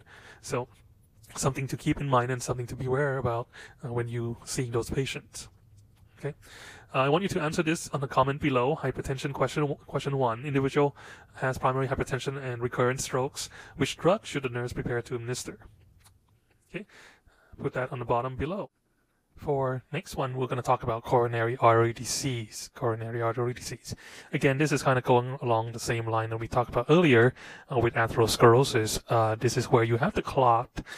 Usually, cholesterol can be genetics, but with CAD, usually it's because environmental, what you actually eat. The worse food that you eat, it could actually damage the inside of your endothelial lining, causing you to end up with inflammation in your coronary artery vessels, and then from there you start having buildup of the plaque inside. Again, the risk factor could be, from smoking to anything that cause endothelial injuries, including food. A big, huge thing is food. So you are what you eat. So if you eat crappy food, you're gonna be your artery won't like you as much. You will feel crappy as well. Okay, and diabetes, obesity can actually help you with that. Atherogenic diet really helps with this. If you look at those, so less animal fat in terms of cholesterol. They're promoting a lot of omega oil and EPA, so to help make your coating inside your artery nice and shiny. Again, you want to look at the marker, the C-reactive protein. The huge marker that you probably want to look at is troponin I, or troponin I. That's the marker that you want to look at. Hyperhomocysteinemia, that you may see that as well. Any type of pollution could actually make it worse. Again, you have these triglyceride, total cholesterol, LDL, HDL, all these. You could look at them to make sure that they are in a good condition. The next one is called angina pectoris. Angina pectoris, fancy name, but basically means chest pain. Okay, there's the key that you need to look at is there are different types of angina pectoris. Causes, you could actually get it from CAD, which lead to atherosclerosis, or vice versa. Usually atherosclerosis lead to CAD caused by smoking. Usually these could lead to angina pectoris. Okay, if you all do all of these things. So there are stable, unstable, Prinzmental, and silent ischemia. So we'll look at each one. So stable, basically, this most common one, MC, most common, that's when you have chest pain while you at rest. But no, I'm sorry. You have chest pain while you exercise, but when you rest, when you take medication, you tend to feel better. Okay. When you exercise or you do, climbing up the stair, then you feel pain, you feel chest pain. Once you sit down, rest, you feel better. That's called stable angina. Unstable, you could have chest pain with or without exertion, meaning that you could be resting and you could have chest pain even while you're asleep or when you're at rest, and it's not relieved by just resting, lying down, and that doesn't usually go away by you just lying down. This is a bad sign if you have unstable, meaning that you were on your way for that bypass. Okay, so that means that something is occluding. You probably could get MI later on, so something to be really pay attention to when you have unstable angina. Okay, so stable, unstable, we talked about. So stable, 4 E's: exercise, emotion, cold, and eating. Okay, exercise, emotion, cold, maybe that's another E, I guess, and eating. And that's basically stable angina. Again, it goes away after you rest. You take nitroglycerin, does go away. Unstable, you could be sleeping, lying down, you have it, and when you rest, it doesn't go away. Okay, the other one is called variant angina or Prinzmetal angina. Usually occur at rest, just like unstable, but it goes away when you take medication. When you take medication, it does go away. Okay, calcium channel blocker works wonderfully with this. So variant angina, that means usually it's a combination of the two, combination of stable and unstable. Like stable, it could be treated with medication. Unlike stable, which is similar to unstable, is it happened when you're at rest, when you're lying around and you're not doing anything, you actually have this come up, chest pain. Okay, so symptom, usually chest pain, you feel like squeezing. Most of the time they have people saying someone is sitting on top of the chest, the elephant sitting on top of the chest, may have similar feeling to that. Diaphoresis, start sweating, dizziness. You may have murmurs or brutes as well. Okay, you could test with EKG, you could test with echo to see any occlusion. You could do stress tests as well to see angina pectoris. Okay, let's see, test EKG, stress test. Again, angiogram works beautifully to see that. CBC, you also want to look at cholesterol level. You want to look at CRP. Again, that CRP will go up if you have these kind of problem. Showing inflammation could possibly lead to a heart attack.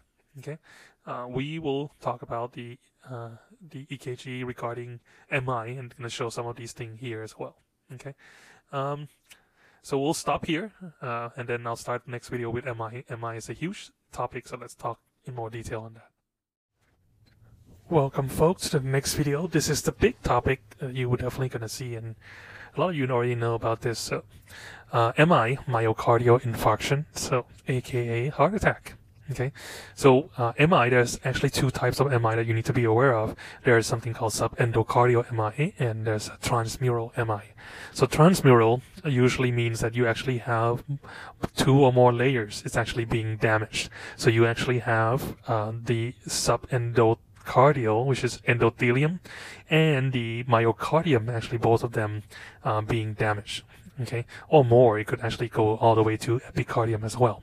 Whereas subendocardial, meaning that only the myocardium, part of myocardium is damaged. Okay, part of that myocardium is damaged. So transmural usually means that it's myocardium and more. It could be epicardium as well.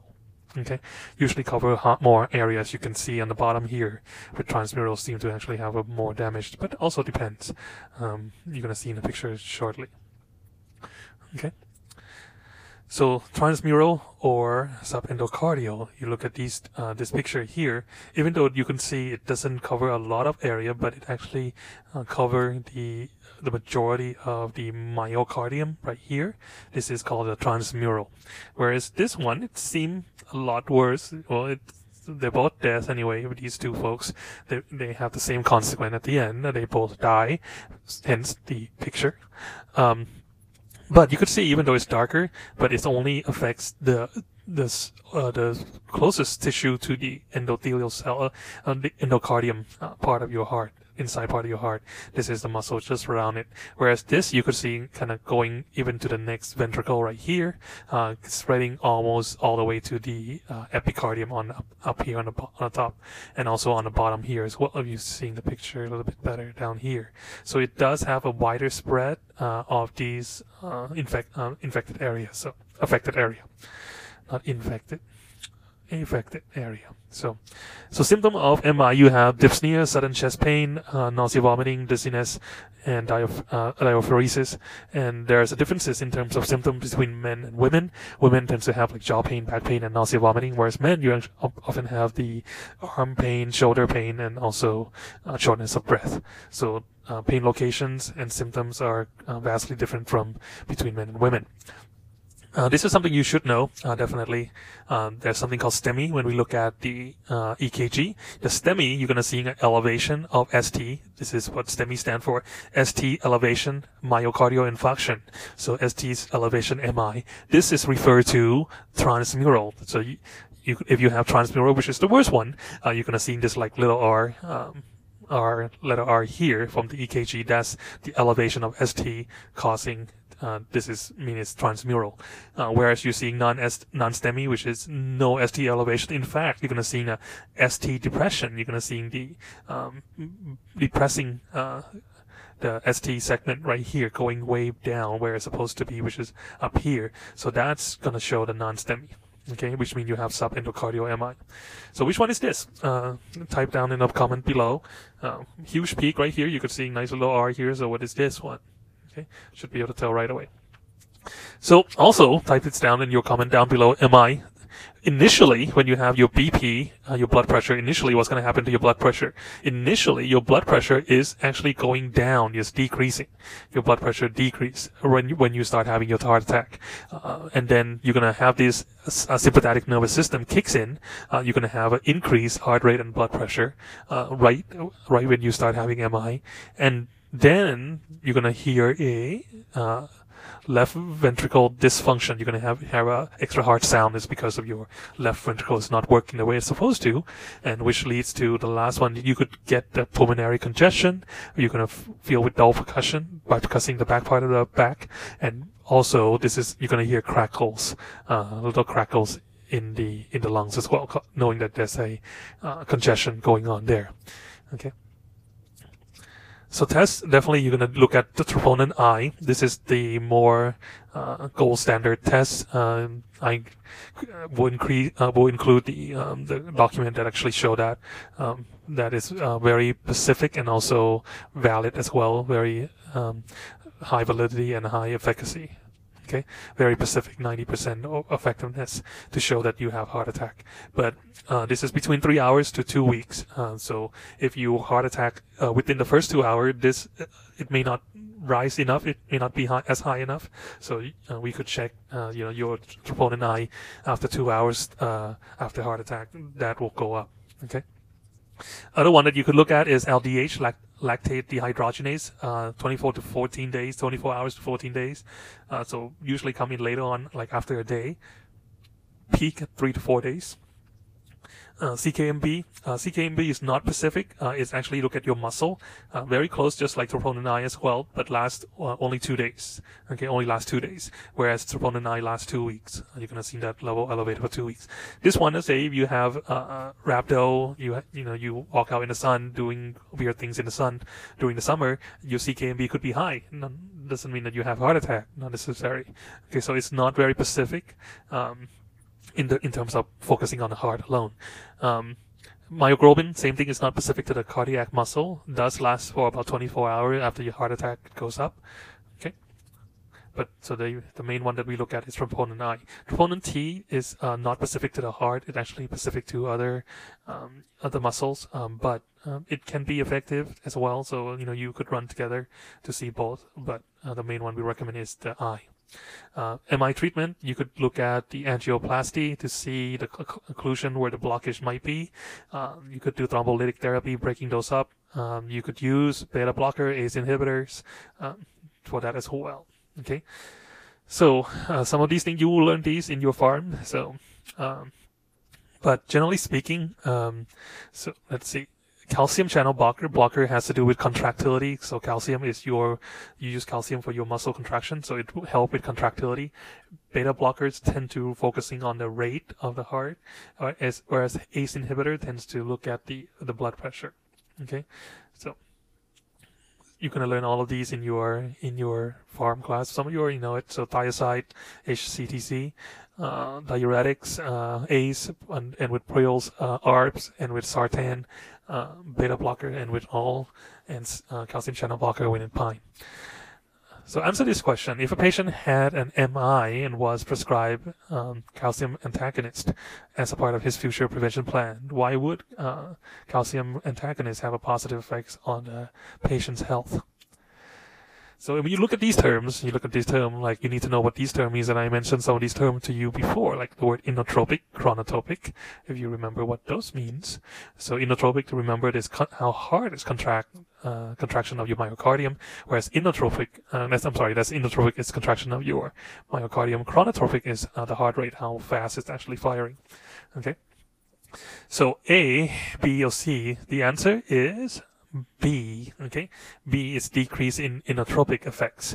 So calcium channel blocker has to do with, again, the contraction of the heart. So you need to know what inotropic means. A, what is A referring to? A is decrease in blood pressure due to decrease in aldosterone in the body. This sounds a lot like ACE inhibitor. Okay, so A is usually referring to the ACE inhibitor. C is decreased chronotropy. Chronotropy is the rate of the heart rate. So that's more of the beta blocker. So beta blocker has to do with the rate, whereas ACE has to do with the blood pressure. Okay. Answer these below. Answer these in the comment below. You guys could pause this video to look at this question and then answer below in the comment section. Okay, myocardial infarction or MI. You could have progressive ischemia. You're gonna have permanent damage of these myocardium in the heart, causing everything to become weaker. Let's see. Prolonged ischemia, you could cause a lot of damage, irreversible damage to the heart. The heart will actually start doing a couple of things. One is what we call myocardial stunning. Okay, myocardial stunning, that it can't really contract the way it's supposed to properly, so it takes a little time to kind of heal itself. So hibernating myocardium, that's when the tissue become trying to adapt to the prolonged change of the damaged heart. So you have this part of the heart damaged, and your muscle trying to figure out how to cope with this damage. What can we do to kind of still keep your heart beating going? And then leads to the last one would be the remodeling. That's what would occur in your heart, whereas certain muscle will kind of remodel. Remember, muscle can really gain more muscle, too many more muscle, so it's start to remodel itself after an MI. Okay, lead to the repair. So myocardial infarction, you have also angiotensin II effects, leading to vasoconstriction, fluid retention. This is why it's important to use ACE inhibitor right afterward as well to help lower this effect. So you could decrease the blood pressure and get rid of some of the water inside the body. Okay. Local effects may cause the growth factor for the vascular smooth muscle due to the kind of promoting the catecholamine release, causing the coronary artery to actually get spasm. Two types we talk about, subendocardial and transmurals, ST elevation and non-ST elevation. We talk about both of those. Testing we talked about as well. So if you want to review again, please watch this video. But pretty much this is a show of what happened in the MI. Okay, answer this question below. Peter Pan came in and reported his thinking. He reported he thinks he had an MI. Lab results indicate elevated in troponin I and LDH. However, CKMB and myoglobin are within normal limit. How long ago was his MI? So if you could comment down below. Okay, with the arrhythmia by itself is actually huge. I mean, we could have a workshop all day talking about arrhythmia. And it's doesn't do it justice to cover in just short period of time. So I would recommend you guys watch the video and then do your own study on arrhythmia. It's a huge topic. It has to do with murmur, flutter, tachy, VFib, VTach. All of those are arrhythmia. So it's we don't have enough time to cover that. If I do, then it will be this video will be way too long. So I would highly recommend watching the videos here to kind of touch base on arrhythmia, or watch more videos on YouTube. Just kind of remind yourself of what arrhythmia is. Okay, and I'll see you on next video. Okay, folks, welcome to the next video. Let's talk about cardiomyopathy. Unlike all the stuff we've been talking about in terms of diseases, cardiomyopathy has really nothing to do with, your bad habits of what you eat or things like that. Cardiomyopathy, for the most part, has to do with the genetics. It actually run in the family or some type of defects that you might have, like valvular defects or things that you might have since birth, even. Okay, so just keep that in mind. So when we talk about cardiomyopathy, it's nothing like, you have plaque developing in your heart because you eat bad food or tons of cholesterol. None of that. This is more of genetic type of condition for the most part. There's certain things that you will know. There are three types of cardiomyopathy. There's DCM, dilated cardiomyopathy, HCM, hypertrophic cardiomyopathy, and restrictive, RCM, restrictive cardiomyopathy. And we'll talk about all three of them. And to test all of them, technically all of these will not show. The only thing that you will see is this. So circle this. This is echocardiogram. So this is the only thing, gold standard, that you could actually diagnose cardiomyopathy. you definitely need to look at the echo. CKMB, usually only when the heart already give out, then you could actually see CKMB. Usually they are asymptomatic at first, so you don't even know they actually is there. So these will not show anything at all. Okay, CRP will not show whether there's actually inflammation going on. So none of those tests will confirm or show that they have cardiomyopathy. The only way you will see it, the only way you'll know they have it is echocardiogram. Okay, so cardiomyopathy, you have again three of them. I'm going to focus the main things on these. Okay, something you should know. This is a good chart to actually summarize for all three of them. A good chart, and we'll come back to these as I explain what they are, pathophys of what they are, and I'll come back to these a little bit later on. Okay, but to memorize them, to know what they are, you should know them because you're going to see on your quiz and your final. So you should know. Just use this slide. You will have all the information that you need for each one of them. Okay. So first one we're going to talk about is DCM, dilated cardiomyopathy. Usually, again, it's genetics. It runs it wild and crazy in the family, and the only way you're going to see it is through echo. So what happened with DCM is, you could see here, the wall of the ventricle become very stretched and very thin. Okay, stretched and thin. Okay, so in order for the heart to pump, because of such a thin wall, the heart doesn't have a lot of contractility, cannot increase the contractility because the muscle fiber being stretched, the myosin and actin being stretched out. Once it's being stretched out, it can't only contract the way they want to. So if you could imagine, if you have a thin wall, if you cannot contract as the way you want to, therefore, what you want to do is keeping the same ratio. Okay, it's keeping the same ratio. So the heart actually take on more blood. And it become nice and round on all four chambers. First, it actually will start just the ventricle, both ventricles. These ventricles will actually become bigger, and eventually, atrium will become bigger as well, become compensated. So what happened here is the heart has to take on more blood to actually increase the force. Since the wall is so thin, doesn't have that force to push out the blood through the aorta and the pulmonary artery. So that they don't have that much force. So in order to compensate that, to increase the pressure inside the ventricle, is to take on more blood. So they could increase the more pressure, so that the blood could actually still being pushed out against the aortic pressure that pushing back in the afterload.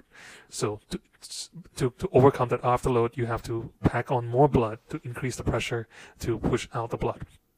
So in return, what you're going to see is all four chambers become dilated. That's the symptoms. They're pretty much, the heart looks a lot like a soccer ball, literally. So it'll be big and round, just like soccer ball. So normally this is the Frank-Starling curve. Normally this is the normal actin myosin, how it's supposed to look, right up here. So normal contraction occurs. Things kind of go back and forth from here, left and right here.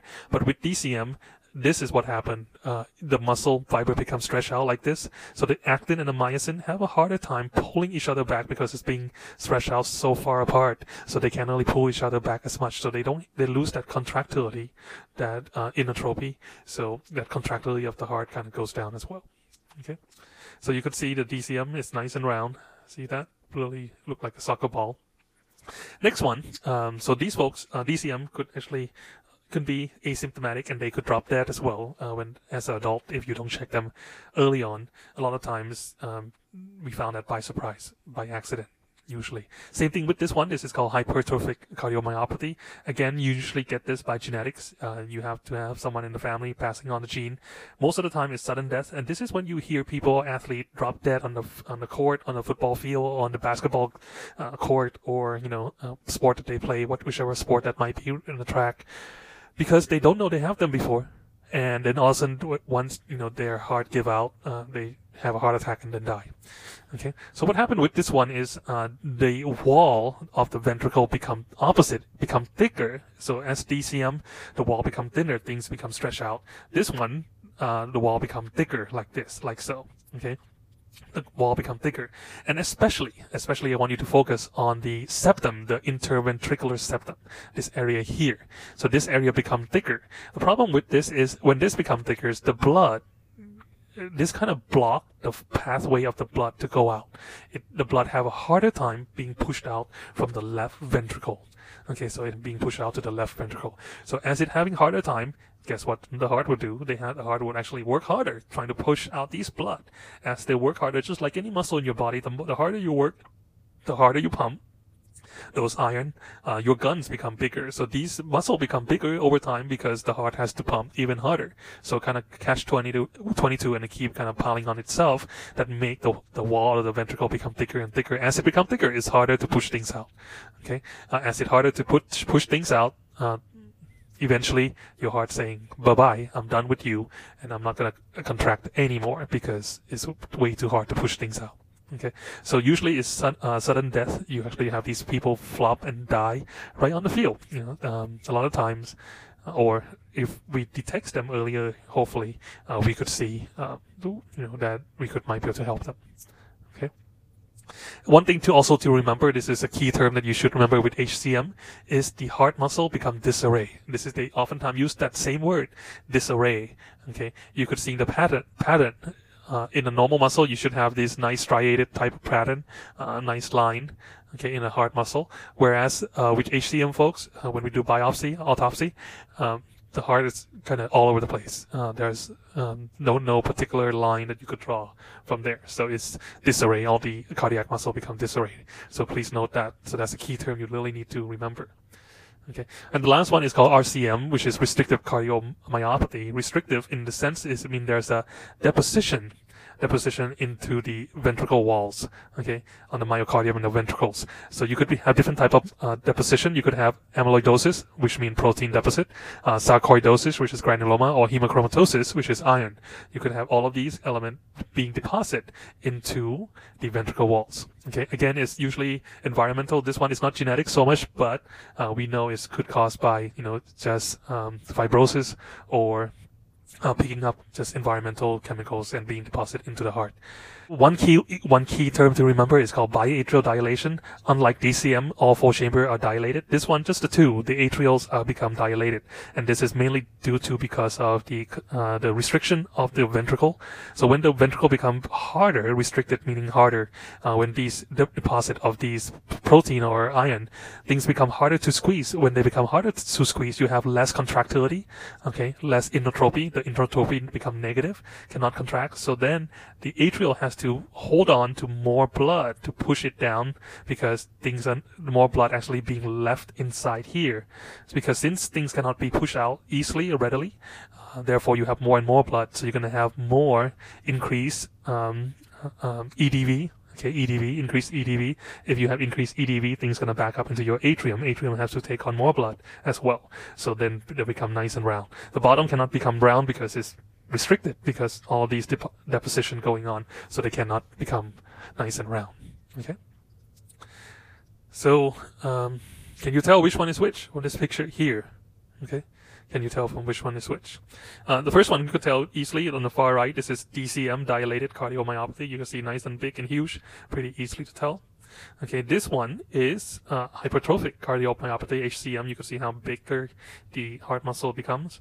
And this is RCM. You could see the deposition here right in the middle, deposition of all kinds of things here. Next one we're going to talk about is CHF, congestive heart failure. You have two types, right-sided and left-sided congestive heart failure. Okay.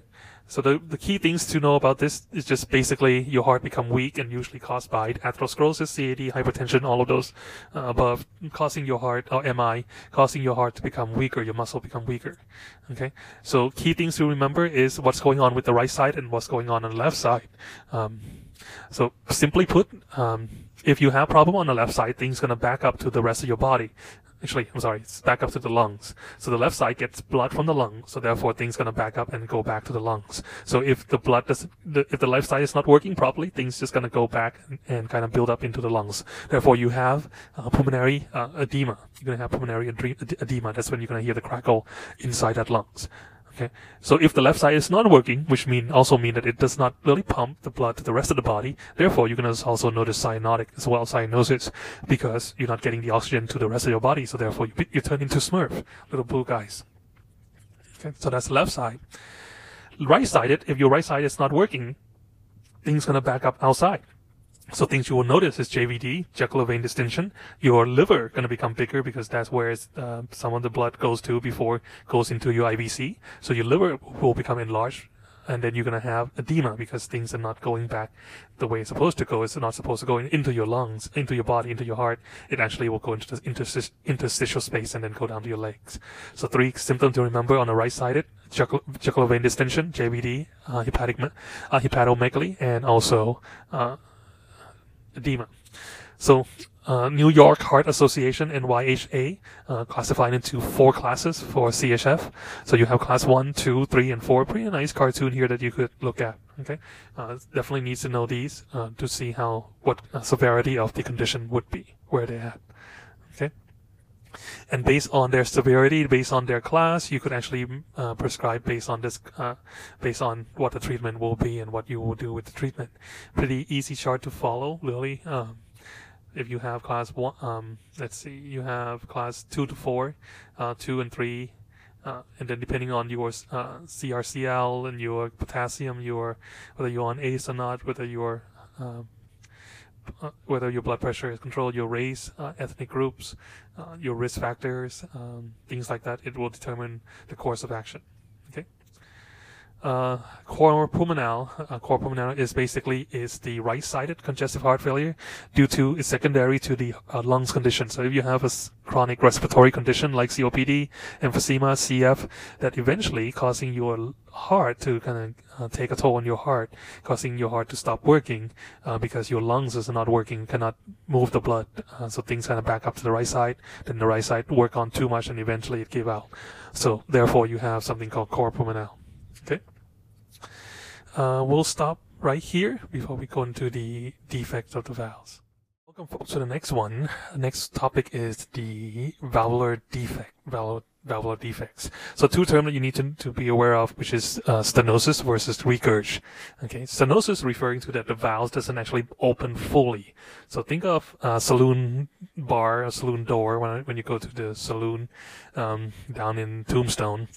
The door actually does not open up all the way through. It's kind of open halfway through, so that's what stenosis is. Okay, that means it's kind of the valves become rough, become stiff. So I always think of the word stiff, stenosis, stiff. So it doesn't open fully all the way through. Whereas regurg, it doesn't close tightly. It doesn't come together and close tightly. So imagine you have these your double door cabinet or pantry.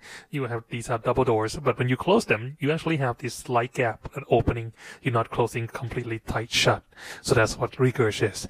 And depending on where it is, remember you have 4 different valves, so you could have stenosis and regurg happen into those valves. The most common valves that you're going to get problem with is the mitral valves, the bicuspid valve.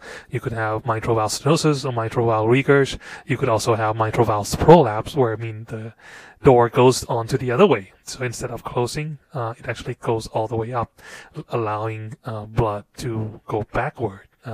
Instead of going out to the rest of the body, it goes back to the left atrium. Okay, so that's the valvular defects. We're going to talk about all of these. So stenosis again, and what prolapse is. The prolapse door doesn't close all the way through. Actually, the prolapse mean it closed the other way. It's bulging into the atrial. It just go into the atrium. Okay, whereas regurg doesn't close completely close.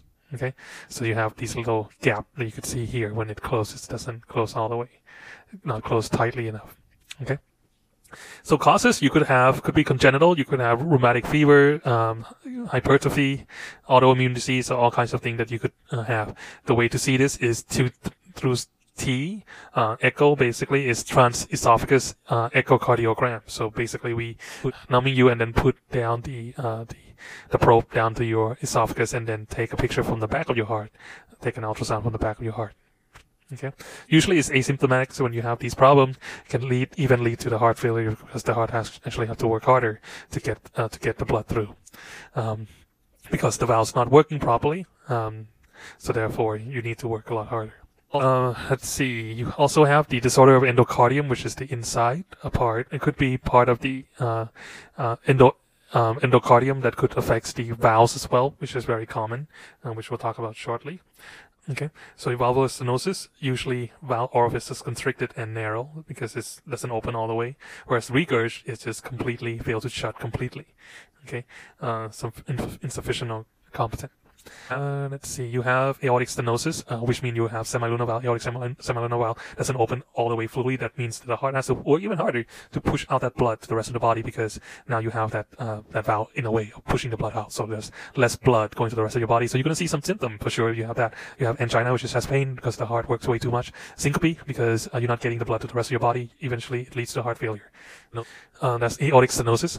Good news, I don't know, good news, but we do replace valves. We could actually replace valve pretty easily. There's all kinds of valves. If you actually look them up, we do surgery, open heart surgery to actually replace these valves. We could repair them. We could also replace them. We could replace them with metal valves, ballings and socket. We could actually replace with the PICC's valves. We actually use PICC's heart, just cut out the valves and then bleach them and then put it in your heart. So all kinds of things, pretty fun, interesting technology that we do. Okay. So mitral valve stenosis, you could see vegetation here right around the valves. This is also could be a sign of infective endocarditis, and we'll talk about that shortly. That could lead to mitral valve stenosis. Aortic regurgitation, again, doesn't close fully. So when you have the contraction from the atrium down, some of those could be leaking out. But for the most part, it's not too bad at comparing the stenosis. So it's not just closing fully. There might be some blood leaking out. So, and you might have a coronary problem because the blood will be less blood going to your coronary heart disease because it's relying on this valve to actually close tightly. Treatment, we would replace that valve. Okay, aortic valve. Mitral valve regurg, again, doesn't close tightly, so they could actually lead to prolapse, allow blood to go back into the left atrium from the left ventricle. So usually we would go in and repair these. Tricuspid, which is on the other side, you're going to have the problem with the atrium on the other side as well. Okay. So answer this question on the bottom comment below. A person has diagnosis of valvular regurgitation. What pathophysiological process is the person experiencing? Okay, so answer that down below. The next one is pericarditis. This is very, very specific and unique. You have inflammation of the pericardium. You could have acute, chronic, or fibrous, depend. Also, different things could cause it, like from virus to bacteria, from TB as well. So all kinds of things. What you do need to remember is the symptoms of these.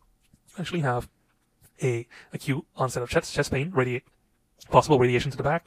You have pericardial effusion causing the friction rub and tamponade. So these are the key terms, like the friction rub. Okay, very key term to know. Friction rub, radiation to the back, these kind of term, tamponade as well. These terms that you definitely need to know. The testing, you would test just looking for culture like CBC and blood culture would do. Echo is to rule out other things, rule out other diseases like cardiomyopathy or the valves problem. The one that we really can look at is EKG. This is the one that you will see what kind of problem you have. Okay, what you're going to see in EKG is you're going to see PR segment depression, ST elevation. These two kind of go hand in hand without Q wave. So you're going to look for those. So these are the PQRS. This is normal, but you're going to see the right here. You're going to see the Q wave. You don't have the Q wave right here. You're going to see depressed PR. Okay, depressed PR. You can see it's being pushed down. That's the depressed PR. So that's the depressed PR. You're going to see the diffuse ST segment, and you don't have the Q wave. Okay, that's the diffuse ST segment. That's the depressed PR, and then PR is depressed here. So but you don't have a Q wave, nice and flat. Okay, so remember these three things. This is going to be a part of pericarditis. You're definitely going to see these kind of questions in your Q banks. So infective endocarditis, this is infection that coming from inside your heart. First of all, keep this in mind. If you have anything done in your lower jaw, if you actually have a poor dental hygiene in the lower jaw or infection in the lower jaw, that could actually lead to infective endocarditis. There's actually a channel from your mandible all the way down to the casing of your heart, and that could go into the inside of your heart. So most often that's why dentists usually prescribe antibiotics when they do anything on the lower jaws to prevent any infection. So make sure that infection is contained. Otherwise, you could actually get a heart problem if you were fixing your lower jaw and not treating your lower jaw properly. Okay, so if there's an infection in the lower mandible, then that could lead to infective endocarditis. Okay, so make sure you floss your teeth. IV drug user could have it as well, or any people have artificial heart valves could actually have it. It could lead to vegetation on the heart and then could cause mitral valve stenosis or prolapse. Okay. This is the vegetation. You could see vegetation in the bicuspid microvalve. That's due to infective endocarditis. A couple things you want to remember is one is called P mitrale, and T wave inversion. T wave inversion, that means your T wave goes upside down, and you have very close, your T wave and your QRS are very, very extremely close. Okay, you could see nice little curve presentation here. This is very common to infective endocarditis. So you could actually flattening of the P wave you could see here, and the PR segment become closer as well. Okay. Septic emboli. We'll talk more about the emboli later on when we talk about the lungs. So rheumatic fever. This is an inflammatory or autoimmune disease, usually caused by strep. Something to note: not every strep will lead to rheumatic fever. A lot of times nowadays, if you don't treat strep, even then there's a rare chance of a person getting a rheumatic fever. Okay. Other sign and symptom: you have carditis, polyarthritis. Testing, you would definitely use rapid strep to see. Okay, rapid strep, ASO also to see strep as well. Only 3% will acquire acute rheumatic fever, so most of them is oftentimes being treated. You're gonna see nice round ring like this. This is not ringworm, so do not mistaking that with ringworm. It's really clear border. You have a lighter color, yellowish color inside, and then you have a dry color in the middle, so kind of look like a sun in a sense. This is called erythema marginatum. Okay, erythema marginatum. You have this everywhere except your hands and face. So you won't have that on your hands and face. Okay, you may also develop jerking movement like chorea, twitches and movement like that, and it could be because of rheumatic fever. Okay, so they're everywhere. So erythema marginatum, something to remember. Cardiac complication on HIV or AIDS folks, you could have like pericardial effusion, myocarditis, endocarditis, cardiomyopathy. All of these could be possible with AIDS patient. Peripheral vascular disease or PAD, you could actually have a blockage in your arteries that are going down to your legs or your arms, causing hypertension or weak radial pulse or weak weak pulse. So this is something to treat right away. We talked about DVT already earlier. Raynaud disease, a phenomenon. We'll talk more about that when we talk about, I believe, the heart, the lungs, or yes, I believe the lungs. We actually covered that in the lungs. So it's basically you have these neuropathies in the hand and fingers, and then causing you to have vasospasm, so you're not getting the blood to your hand. So your hand turn very colorful colors. You could go from white to purple to red, so all kinds of Christmas light being flash up on your hand. So you're gonna have pain and numbness and tingling. Your hand could be pallor. It could actually change color as well. So remember, you will see this on your exam. This is called coarctation of aorta. Coarctation of aorta is meaning that it's been cut. You could see this is a birth defects. Instead of huge aorta coming down from the arch going to descending aorta going down here, it actually become really narrow, tiny little tube here. So all of the blood will actually have to go through this little small area. So and if this left untreated, your heart will give up because it's actually you have to work way too hard to actually pump out the blood, and eventually you're going to have congestive heart failure, and then your heart stop. So a lot of time you have this, it's genetics. We usually detect that early on when you were a kid, and then we would, as you get older, we would go in and then do surgery to put a little plastic pipe. Literally, we put a little plastic pipe in there instead of these little narrow airways. Okay, so the key symptom could be asymptomatic, but the key symptom is cold, motile skin on the lower extremity. So you're not getting blood to your legs. So basically. Okay.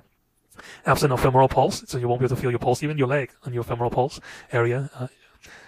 Even inguinal pulse could be kind of diminished as well. Okay, you might see ejection murmur on the left intrascapular area, so you might hear that on the back of the scalpel. The other one that you definitely need to know, this is called Berger's disease. Berger's disease, thromboangiitis obliterans. Okay, thromboangiitis obliterans.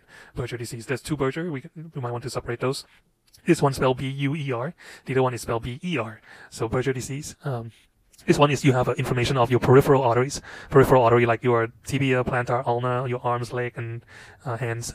You have inflammation on those arteries. Usually with male and Asian folks tend to have this. Okay, you're going to see inflammation. You're going to have pain basically as well. Okay, definitely see gangrene as symptoms. Next one, you also need to know this is called temporal arteritis or giant cell arteritis. What happened is this is when is part of the autoimmune, your immune system start attacking the inner lining of your arteries,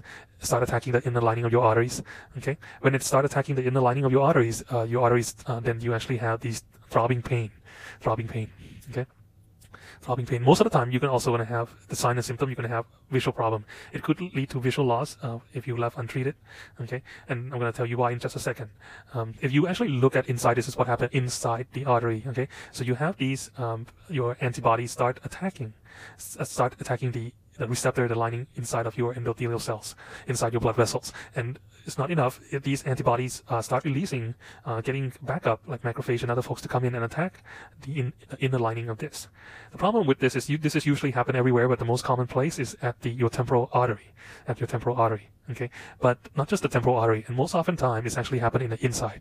If you were to look at and trace the blood vessels, this is the external carotid, meaning go outside of your face. But if you were to trace the blood vessel going internal carotid, meaning going inside to your skull, the one that go inside to your skull happen to be the same location right here, whereas your temporal artery might be on the outside here in the external part. So this same location will actually affect your eye, your visual problem, because these antibody will attack here as well, inside, right by this bifurcation. We have bifurcation here to go to your temporal. It attacks there and also attacks here at the same location, causing you could go blind, visual change, or even blindness eventually.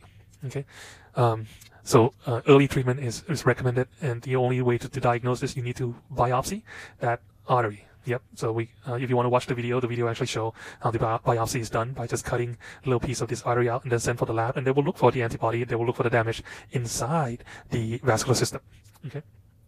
The treatment is we're using corticosteroids to actually treat the disease. We'll stop right here and we'll start the last video shortly. Welcome, folks, to the last video of this topic. So we're going to talk about, we already kind of touched on congenital, we're going to talk about congenital heart disease. Okay, congenital heart disease. Huge topic, especially for kids. This is something that kids actually born with, that could be a part of the birth defects. Something that you should be aware of, because it's actually in your 3P exam and also going to be in your final exam as well. Okay. So causes usually is about 10% of the cases. Multifactorial, again, could be genetic, could be environmental, all kinds of things. There's things that could cause it if you do drugs during pregnancy, definitely, or infections like rubella, Coxsackie, all kinds of things. Diabetes could actually have a problem. Maternal age could actually play a big role. So all kinds of things that actually could lead to congenital heart disease. Is it common? No, it's not. It's quite rare. It's 8 to 10 per 1,000 births, so less than probably 0.1% of the birth. 30% usually have a third of them have critical symptom, third of them have no symptom, and third of them have symptom in the childhood. So really depends on the person. So most likely you're going to see this with the boys more than girls, and about 33% of mortality rate as well, infant mortality rate based on this. You're going to see more patent ductus arteriosus, which means the hole between the atrial and atrial septum defects, more common in girls than boys. Okay, risk factor again is run in the family. You have 15% of CHD are associated with genetic condition. So if there's a genetic condition, you could have this, like Down syndrome, things like that could be associated to this. Okay, maternal age, again, I mentioned that. Prenatal, perinatal fatal diseases and stress. So if the people, babies could have like born early, preemies, or being distressed before birth, or you have hypertension. So that could actually lead to these as well. Okay. Congenital heart disease, again, continue. We talk about different way to screen it. You could, if you're gonna do OB stuff, these are stuff that you should know. Looking at the O2 sat, positive screen for further evaluation if you have problem with the O2 sat, and this is kind of explain of how should you be looking at the O2 sat.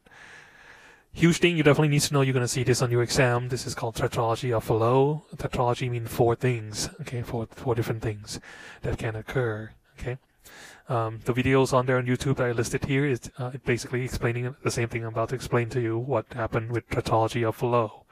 Okay, So the first thing you have is VSD, ventricular septal defect. So that's when you have a hole, ventricular septal defect. You have a hole between your ventricles. So instead of the interventricular walls, nice and thick interventricular walls, you actually have this hole instead of that. Second thing that could happen is called pulmonary stenosis. Pulmonary stenosis. So this little piece of the heart, instead of making the wall separating the left side and the right side, instead of that, it actually make a little tiny hill, just a tiny hill right here. Okay, it actually create a tiny hill. So that's what we call pulmonary stenosis. When it create that tiny hill, the blood having a harder time from the right ventricle going up into the pulmonary artery, but instead the blood actually going to the aorta and to the rest of the body. Okay, so this is the shunt that happened between right to left shunt. So basically just going from the right side to the left side because of this pulmonary stenosis, this little hill that kind of block the blood from going up to the pulmonary artery and then kind of direct the blood to go up to the aorta instead.